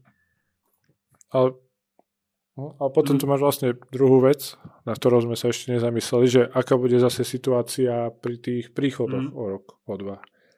Aj napríklad si zober Mbappého, ktorému bude končiť zmluva a tým pádom ho bude musieť Paríž predať, čo som už načrtol, hej. A rok pred koncom tej zmluvy bude mať logicky o niečo nižšiu hodnotu. Bude mať nižšiu hodnotu, no to je určite zase... pravda. To je akože... Áno. To už vieme proste zo skúsenosti veľa hráčov takto prestupovalo, že rok pred koncom zmluvy a proste, vieš, môžeš kúpiť Mbappého lacnejšie a plus ti ešte za rok môže o niečo výraz. Aj keď pri Mbappé už veľmi nemá kde, už tam máš málo hráčov, ktorých môže preskočiť, ale môže, hej. Takže a zase zober, že presne takto môže Real kvázi ušetriť. Otázka, že či tá cena jeho klesne o toľko, ako vlastne klesli aj tie financie v tom futbale. Vieš, že či OK, že možno reálne bude stať stále, možno bude stať 150, ale 150 je v dnešnom svete hrozne veľa a je to možno práve tých 220, ktorý by platil Real toto leto. Vieš, ako to chcem proste povedať. Áno, a zase na druhej strane, ak teda budeme zase optimisti, že o rok bude situácia dosť lepšia s koronavírusom a spol, tak zase, že teraz ušetrili, aj keď sa to samozrejme začíšlo na ten štadión, hej, ale jasné, ušetrili, nekupovali hráčov, čiže tým pádom, ako chápem tú tvoju logiku, ale tým pádom tých 150 môže byť naozaj 150 a nemusí to byť akože 220. Čiže to sme nejako uzavreli Real Madrid, prejdeme teraz už myslím si, že aj za polovicu, určite za polovicu. Výkony vlastne Hazarda sme už, dá sa povedať nejako dá sa povedať, že rozobrali, tam by sme sa stále opakovali, že proste nie je to ono. 3 zápasy v tejto sezóne, zase zranenia, teraz sa vrátil, dal gól, dostal koronu. To už, ja neviem, či ten Hazard má fakt takú smolu, alebo si z toho celého účinkovania v Realu nejako strieľa a robí si z toho dobrý deň. Luky? Tak.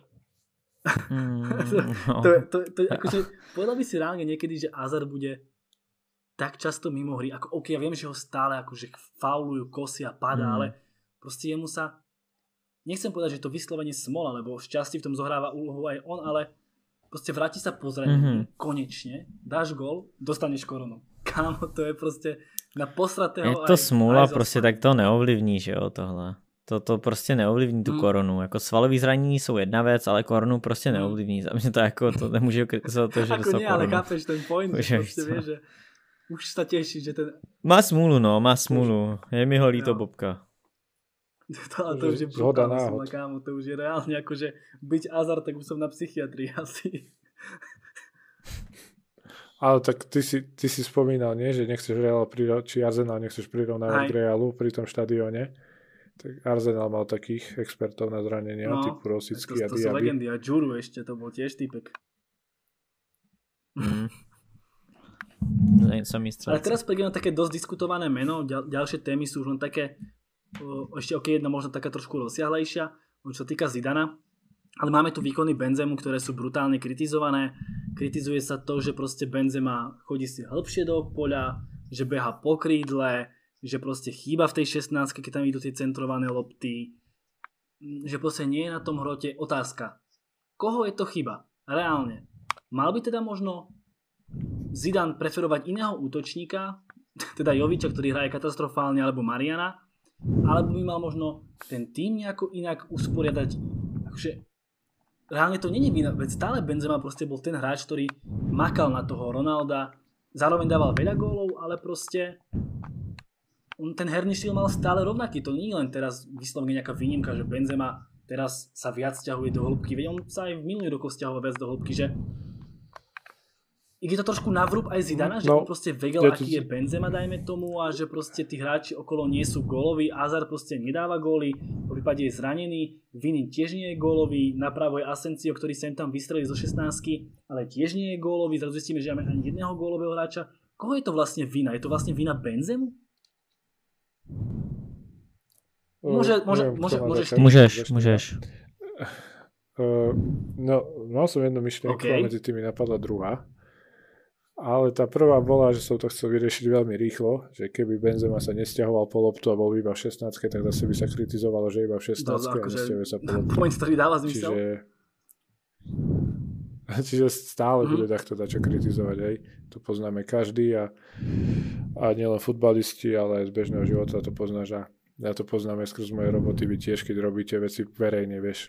Keď ja mám taký názor, lebo ja kvázi som novinár a keď dačo spravím verejne, tak každý spraví chybu, hej, ja tiež. Lenže tí futbalisti, ja sa nechcem s nimi porovnať, ale proste ľudia vidia, čo spravíš. Ale keď takto robí, teraz nechcem zhodiť nikoho robotu, ale keď takto robí dade v kancelárii alebo v fabrike, že je kvázi zavretý, tiež spraví chybu, ale nikto to nevidí. Tak maximálne tí zamestnanci vo vnútri tej podniku. Áno, ale proste ide o to, že takto keď stále bude takto dačo kritizovať, stále si takto ide dačo iné. Hej, keď spravíš jedno, tak ťa bude kritizovať za to druhé. Keď spravíš to, téma, tak ktorá sa akože veľmi rieši, to preto som ju vyťahol. Áno, takže to bol taký môj prvý pohľad na tú tému s Benzemom. Ako ja nevrajím, že Benzema teraz je majster sveta. Majster sveta nie je, najlepšie na svete, ale... To ani no. Ale proste, že vždy to takto bude kritizovať za dačo. A tá druhá vec je tá, že možno to je aj tým, že čo pravil Práža, že tá kreativita v tej ofenzíve už nie je taká, ako keď tam bol Ronaldo, ako keď tam bol Bale v prime time, že Benzema sa ako keby viac chce zapájať do tej hry, chce viac zodpovednosti zobrať na seba, chce byť ako keby všade. Keď vidí, že napríklad ten jeho spoluhráč nehráš tak dobre, tak si povie, že on tam bude hrať lepšie a potom tam možno chýba, kde má byť. To je taký Luky, môj čo ty a Benzema, proste, že tému. On sa sťahuje do hĺbky, možno maka pre ten tím, ale reálne možno maka pre niekoho a ten výsledok nevidí, pretože on makal na Ronalda, dával mu tam tie prihrávky, dával aj Benzema dosť gólov, ale Ronaldo bol tá hlavná hviezda, Benz na neho makal, stále to tak bolo.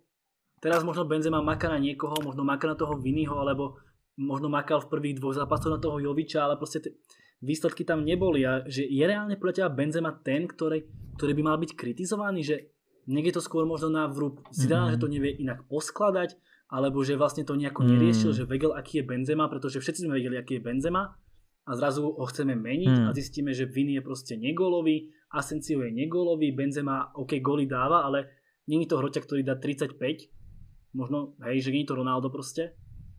Že nie je to skôr možno o tých ostatných ľuďoch okolo Benzemu, ako práve o Benzemovi? No jasně, že jo. Benzema, máš typy hráčů. Benzema je typ hráče, který se rád stahuje do hloubky pole, rád tvoří. To není novinka, on takovýhle byl vždycky. To tam není nic novýho, my jsme neobjevili nic novýho. Ten rozdíl je, že předtím měl vedle sebe Ronalda a teďka tam má Viniho. Měl tam hráče, který dal 50 gólů a teďka tam má hráče, nevím kolik dává Vini, 10? Môže byť, zaokrúžime to na 10. No, a to je ten problém. Ty prostě k Benzemovi potřebuješ gólovýho hráče. Pokud by byl vpravo Mbappé a vlevo Mané, vypadá to úplně jinak. Ale už jenom ten point, jakým stylem nakupuješ. Máš tam Benzemu, který se stahuje a tvoří. Odejde ti Ronaldo, extrémně gólový hráč. Koho přivedeš? No, dobré, to můžeme jako přeskočit, ale koho přivedeš jako náhradu? Hazarda, který rád tvoří a někomu to vytváří. Najednou tam máš 2 hráče, který rádi tvoří a má to zakončovat kdo? Vasquez zprava? A to je ten point, ktorý chcem proste akože nejak vyniesť vonku. No jasně. Pokud máš v týmu Benzemu, potřebuješ tam, když to řeknu typologicky, Saného Salaha s Manem. Prostě pozici Firmína. V momentě, kdy máš 2 křídla, který chodí přímo do vápna, jsou góloví, jsou hladoví po gólech, super, Benzema výborný hráč. Pokud máš v týmu Viniho s Rodrigem, potřebuješ zabijáka a nemůžeš tam mít Benzemu. To je jako jednoduchá matika a nemusíš tam ani nic počítat. No a teraz, na koho to možno ide v rúb? Vieme, že Zidanová pozícia v týme už je možno trochu silnejšia po tom druhom angažmá. Alebo respektíve taká otázka, že ako by si to vlastne ty vyriešil? OK, bez radu na to, že poďme do tej situácie, že ty by si kúpil útočníka práve krídlo, ale máš toto k dispozícii, čo má teraz Zidane, dajme tomu, že si to po ňom prevzal, že vieš, ako to reálne vyriešiť, už len reálne nejako prečkať, alebo čo vlastne robiť, pretože do Benzemu sa stále akože hustí, všetci na neho nadávajú, ja sa ho snažím brániť, pretože Benz je proste, vieš, proste top hráč pre mňa stále bol, stále bude. Na koho triko to reálne ide, alebo čo možno zrobiť, alebo ako z toho týmu dostať všetko? Samozřejmě, že na trenéra, na vedení v momentě, kdy ví, jaký tam mají typologický hráče. Nikdo nepochybuje o tom, že Benzema je výborný hráč, nikdo nepochybuje o tom, že Hazard je výborný hráč, z dlouhodobého hlediska minimálně. Ale minimálně ten, kdo to sleduje nějak víc, tak nepochybuje o tom, že ani jeden z nich nejsou predátoři. A ty potřebuješ týmu predátora, který je hladový po gólech, který je nasranej, který končí zápas nasranej, i když se vyhraje 5-0 a nedá gól. Takovýho hráče tam prostě nemáš. Potřebuješ tam prostě Levu, Aguera, prostě fakt zabijáka. Teď neříkám, že mají kopy tyhle hráče, to vůbec ne, to už je úplně out věkově. Ale myslím typologické hráče, který je zabiják. Hele, co bych dělal s momentálním Realem, je to těžký jakoby něco právě vymyslet, protože ta skladba hráčů k sobě prostě nesedí v ofenzívě. To je ten primární point, ale pokud bych jako nemohl nikoho nakoupit, tak bych to minimálně zkusil na 2 útočníky to vlastně Zidane a snažil se vytáhnout co nejvíc Jovič popri Benzemovi, a ono to nevyšlo. Co nejvíc toho Benzemy, protože on Joviča to bude mnohem lepší. Vůbec. Čiže Zidane to reálne skúsil. Myslím, prvé 3 zápasy bol to Diamant alebo 4-4-2, to klasické flat. Nie som si teraz istý, ale proste Benzema nastúpil vedľa Joviča a nevyšlo to.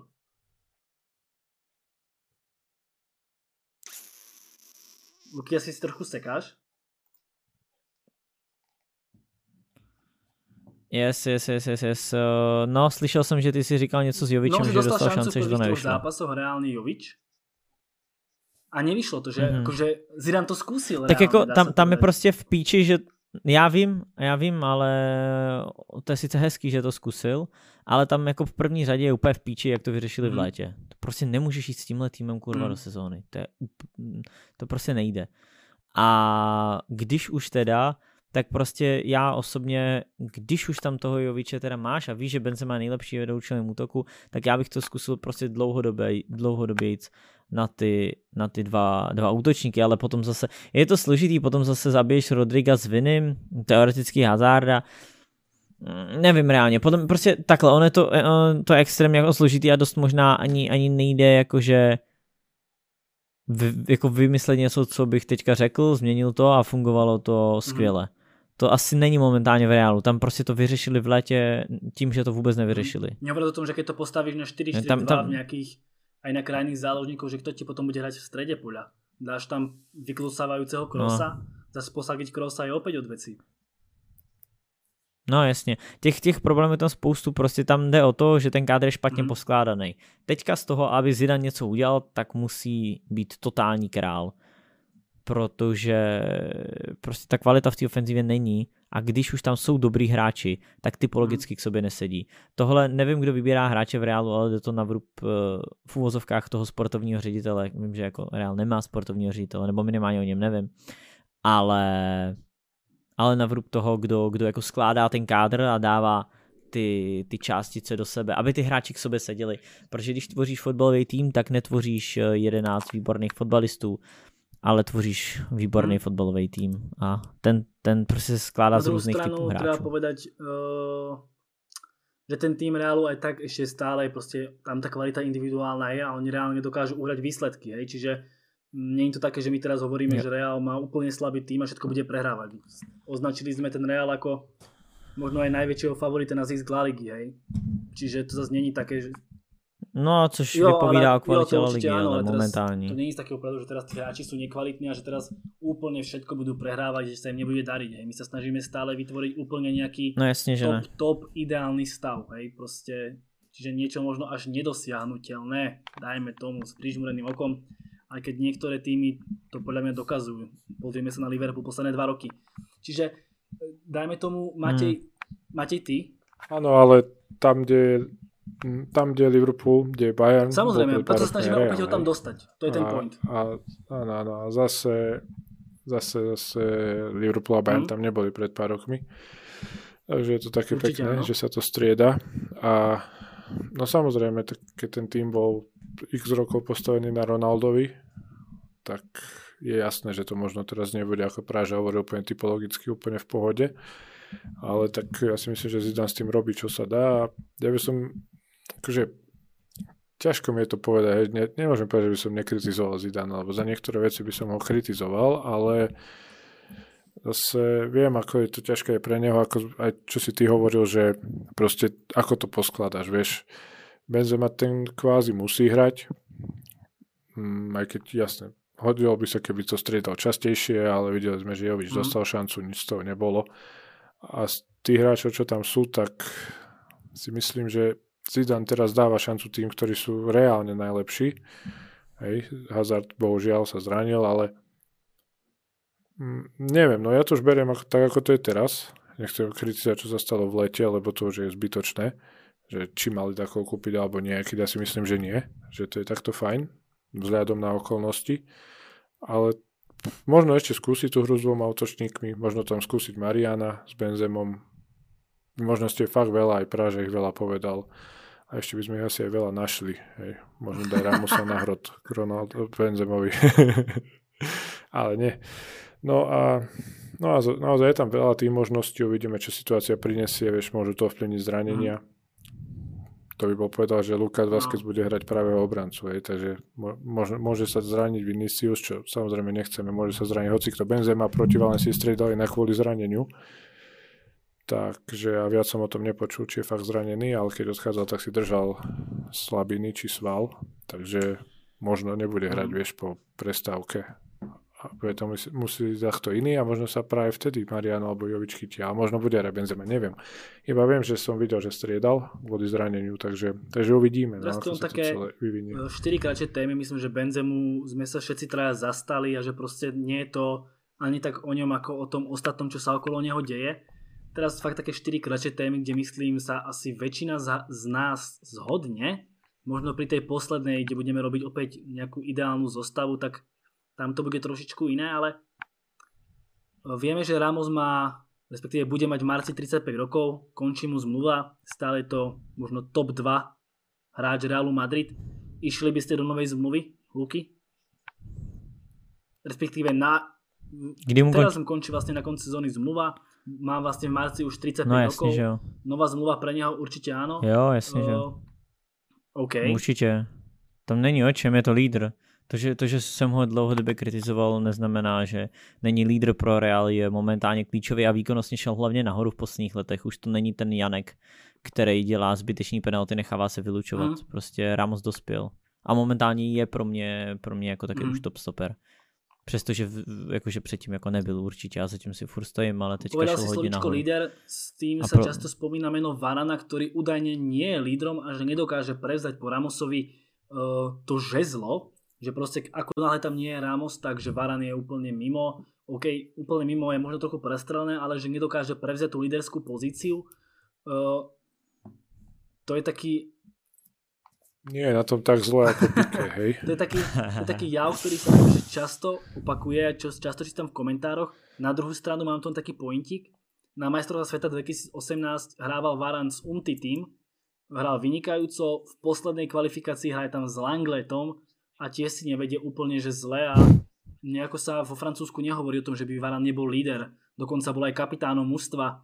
Samozrejme, to, že bol kapitánom mužstva, neznamená, že musí byť líder v obrane, ale ten point, je to fakt s tým Varanom až také hrozné a ešte možno máte aj k tomu Ramosovi, tam asi zmluva je jasná, že to nemá asi zmysel nejako rozpitvávať, ale možno ten Varan popri tom Ramosovi.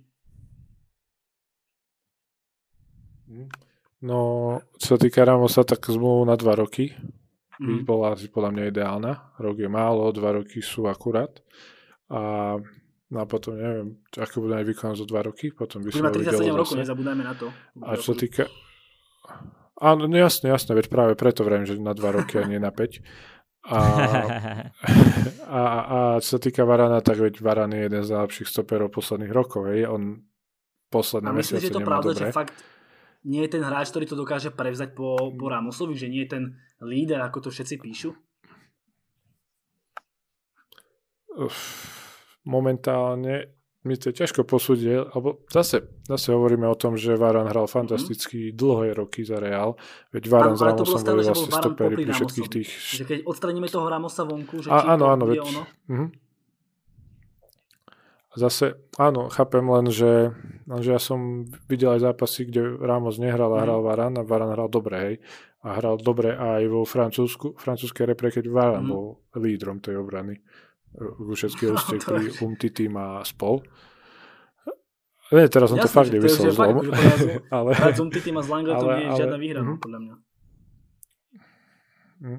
Jasné, no, takže on ukázal, že je lídrom a ako úprimne od toho zápasu zo City sa to s ním nejako tiahne. Táto sezóna nie je pre ňu vôbec ideálna.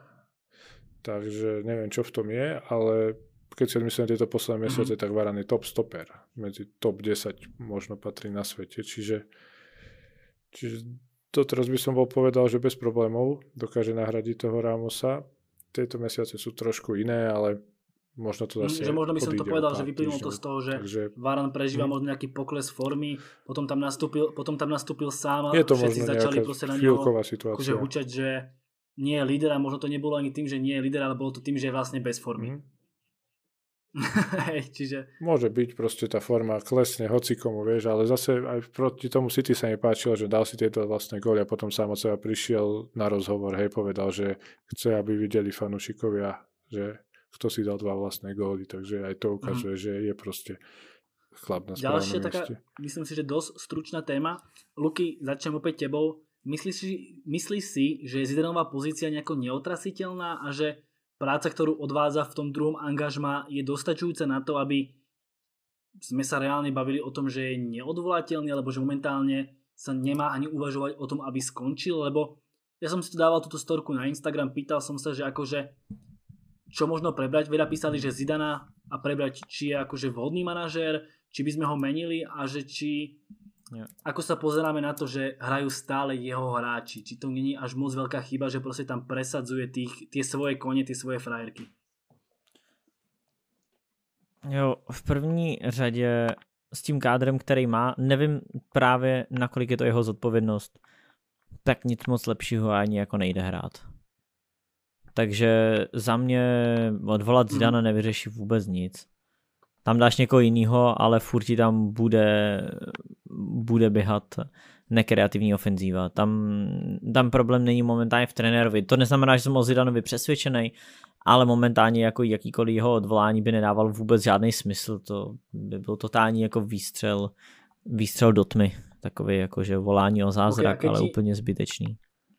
Takže určitě jako dát mu určitě do konce sezóny, protože jednak koho jinýho bys tam vzal a hlavně nic by neudělal s tím týmem. To stejně by ten člověk dostal ten tým, aby nějak doklepl tu sezónu a mohl normálně ten tým v létě poskládat. Z tých hráčov niečo viac dostať, namotivovať na ihrisku, len akože možno po tú psychickej stránke maximálne.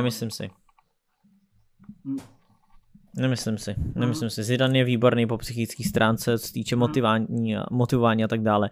Mám u něj spoustu otazníků, co se týče taktiky a nějaký koncepce a nějaký vize. To mám u něj spoustu otazníků, protože jsem ji zatím u něj nenašel.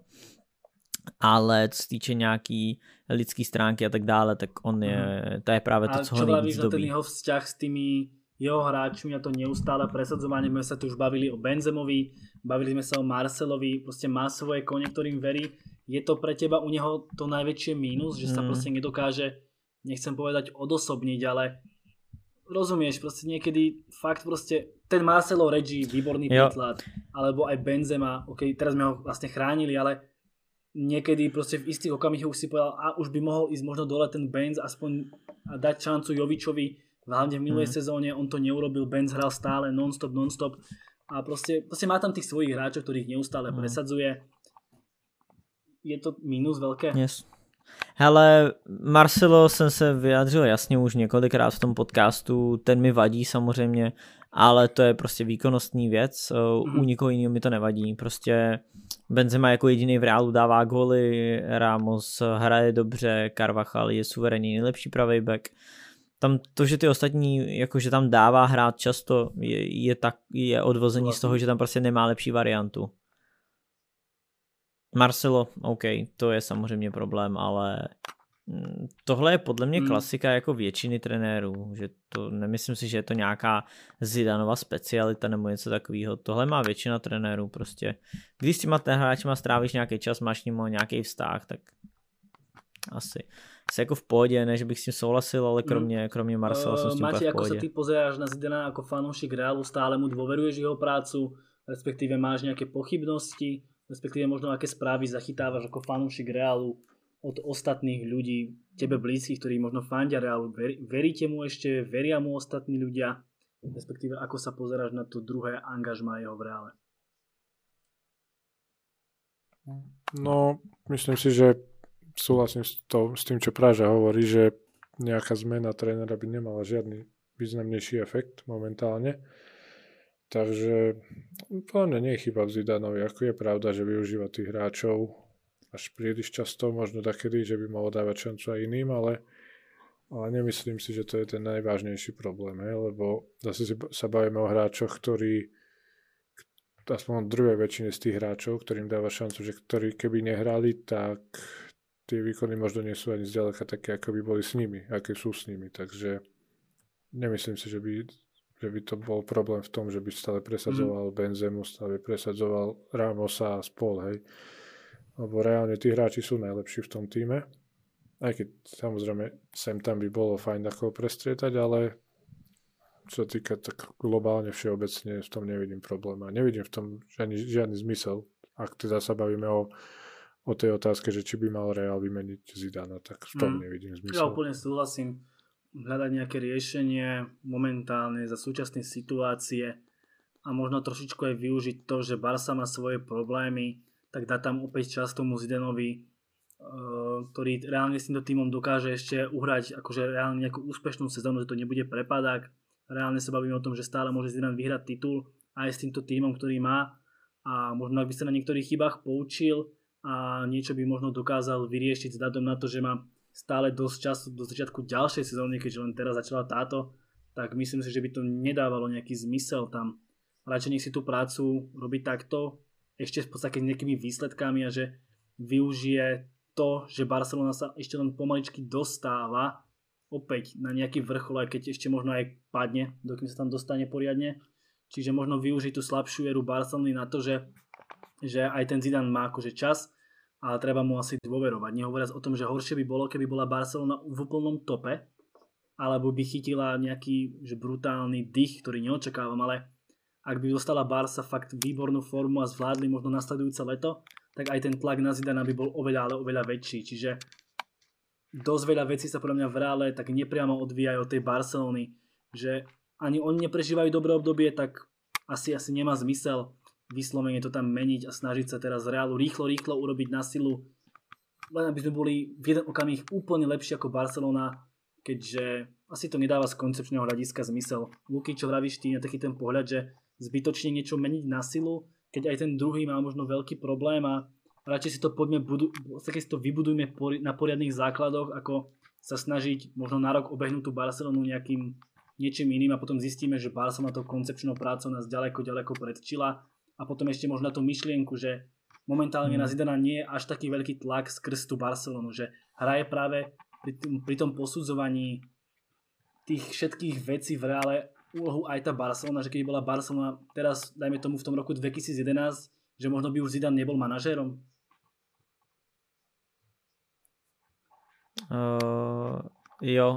Je to, já jsem se teďka zamotal do toho, co si úplně říkal, ale tak nějak s tím jako souhlasil. Barceloně sa nedarí, tak OK, možno akceptujeme trošku výpadky Zidanovi. Ale takhle, jo, vím už myšlenka, co jsem chtěl říct. Koncepční práce vždycky přebije tu nekoncepční, takže vždycky upřednostním koncepční práci před jakýmkoliv krátkodobým úspěchem a rychlou reakcí. To je asi odpověď na tú komplexní. Myslím si, že keby sme sa reálne bavili o Barcelone ako top mústve bez problémov, dajme tomu Barca v roku 2011, že by ešte Zidane bol manažerom? Matej? Ne. Súhlasím. Momentálne je to taká pohodička pre Real. Dá sa povedať. Ale ako náhle niekto vystrelí, či už Real, ktorého to očakávam skôr ako od Barcy, tak... Nie, tak si zober tak si zober, že momentálne je španielská liga asi najslabšia, aká bola za posledné roky.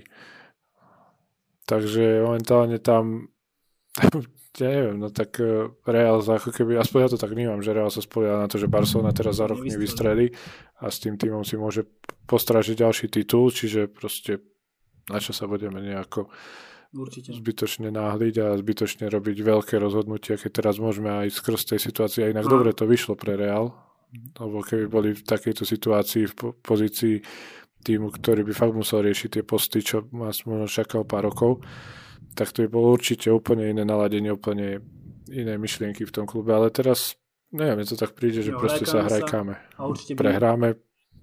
Prehráme raz, vyhráme 3-krát, aj tak možno budeme mať ten titul, hej, ale také to príde úplne uvoľnené, že pohoda klídek. Na druhú stranu treba si povedať, že Zidane by mal využiť, dajme tomu takéto kľudné obdobie na to, aby proste vybudoval ten tím fakt na pevných základoch a aby to postavil tak, aby bola Barcelona v tej pozícii, že sa s silou mocou snaží vyrovnať práve Realu, ako by sa mal dostať do tej situácie, že teraz pol roka alebo 3/4 roka prespí, zrazu Barcelona Real možno reálne už aj predbehne ďaleko a sám sa vystaví obrovskému tlaku, čo ho môže stať aj krk. Čiže ani Zidane nesmie zaspať a nejako sa zlákať na túto vlnu takú, že dá sa povedať v pohodičke a treba si to pomaličky budovať na nejakých pevných základoch, keďže pravím, Real to má stále dobre rozohrané, nesúhlasím s tým, čo sa udialo cez leto, ale stále tvrdím, že je to OK a vie na tom Zidane postaviť kvalitné mužstvo. Otázka, ako sa tomu postaví behom tejto sezóny. Blížime sa k absolútnemu záveru. Luky, klasická otázka na záver. Tvoja ideálna zostava Realu. Bavíme sa o tom, že všetci hráči sú vlastne fit. Nemusíme sa baviť o forme. Tá formu nechajme takú, aká je, ale neuvažujme tom, že proste Valverde teraz mesiac mimo, Carvajal je stále mimo. Formu si môžeme nejakú ponechať v rámci posledného pol roka tejto sezóny a postav tvoj tím aj formáciu.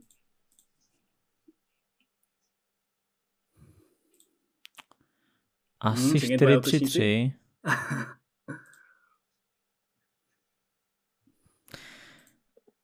Asi ne, s ohledem právě na krátkodobě bych to dal na 2 útočníky, ale z dlouhodobého hlediska potřebuješ pilovat Viniho s Rodriguem, takže ne. A Carvajal, Ramos, Varane, Mendy, protože nemám na výběr nikoho jinýho. Casemiro, no. Teraz nad čím váhaš? Teraz som až zrozený, nad čím váhaš. Dúfam, že nie nad Valverdem. Jakože... Nad Iskom. Právě spíš nad Kroosem, no. Právě přemýšlím, jestli Kroos, Valverde, ale asi jo, Kroos, Valverde. Ale Odegaarda jsem tam chtěl nějakým způsobem nacpat.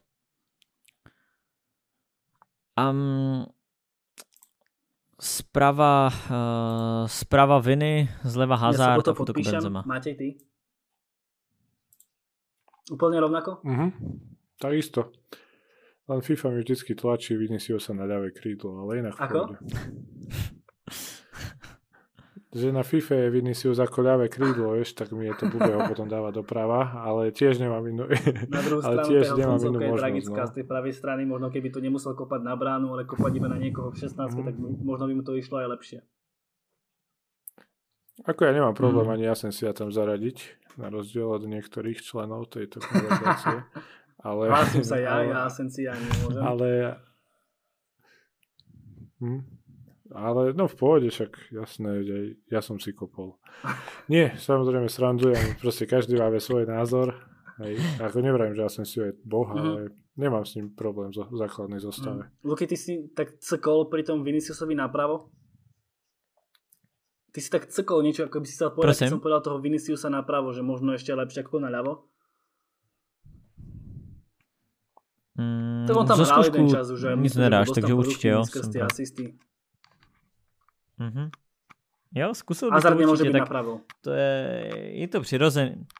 No je to přirozený, prostě s čím má Vinicius problém? Koncovka, v čem je výborný, 1 na 1. Tak ho zkusíš pravo.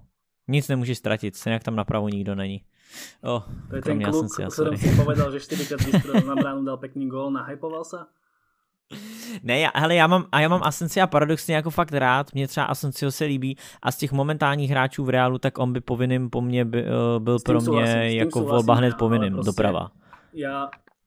Jo, že ale tam šlo spíš o nějaký dlouhodobý ten, že prostě nemůžeš spolíhat na hráče, který tady 3 roky žije právě z toho, že párkrát vystřelil z dálky a dal tam šíbu, no. Ale rok z toho nehral. No, yes. Jo, ale to je dobrý point, že za Asensiom ako druhou možnosťou rátam určite aj ja. To akože, ja som kritický voči Asensiovi práve presne kvôli tomu, čo povedal Lukáš, že proste borec raz vystrelí spoza 16, potom predvedie dobrý výkon proti Barcelone. Myslím, že práve ten zápas s Barcelonou ho tak jeden preslávil, že tam podal fakt vynikajúci výkon a potom z toho žije veľmi dlho, čo podľa mňa Asensio trošičku aj z toho ťaží, ale do toho sa už nechceme púšťať.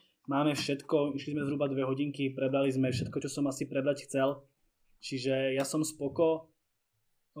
Luky, ak nemáš nič, Matej, ani ty nemáš nič, tak to Luky môžeš klasicky uzavrieť. No a budeme robiť podcast o Barcelone s Honzom práve o novom vedení, čiže fanúšikovia Barcelony, ktorí to náhodou dopočúvali až do tohto okamihu, tak sa môžu tešiť na podcast o Barcelone. Neviem, či tam boli, možno áno, možno nie.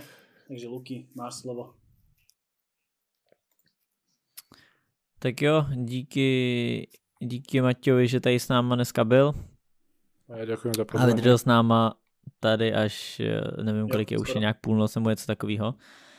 Takže tak a... Prosím? Pol hodina po polnoci. No, takže tak a my se mějte přesně tak, jak chcete. Vidíme se zase u nějakého dalšího spíš streamu nebo podcastu nebo nějaký takovýhle fotbalový srandy. Tak pa. Ahojte.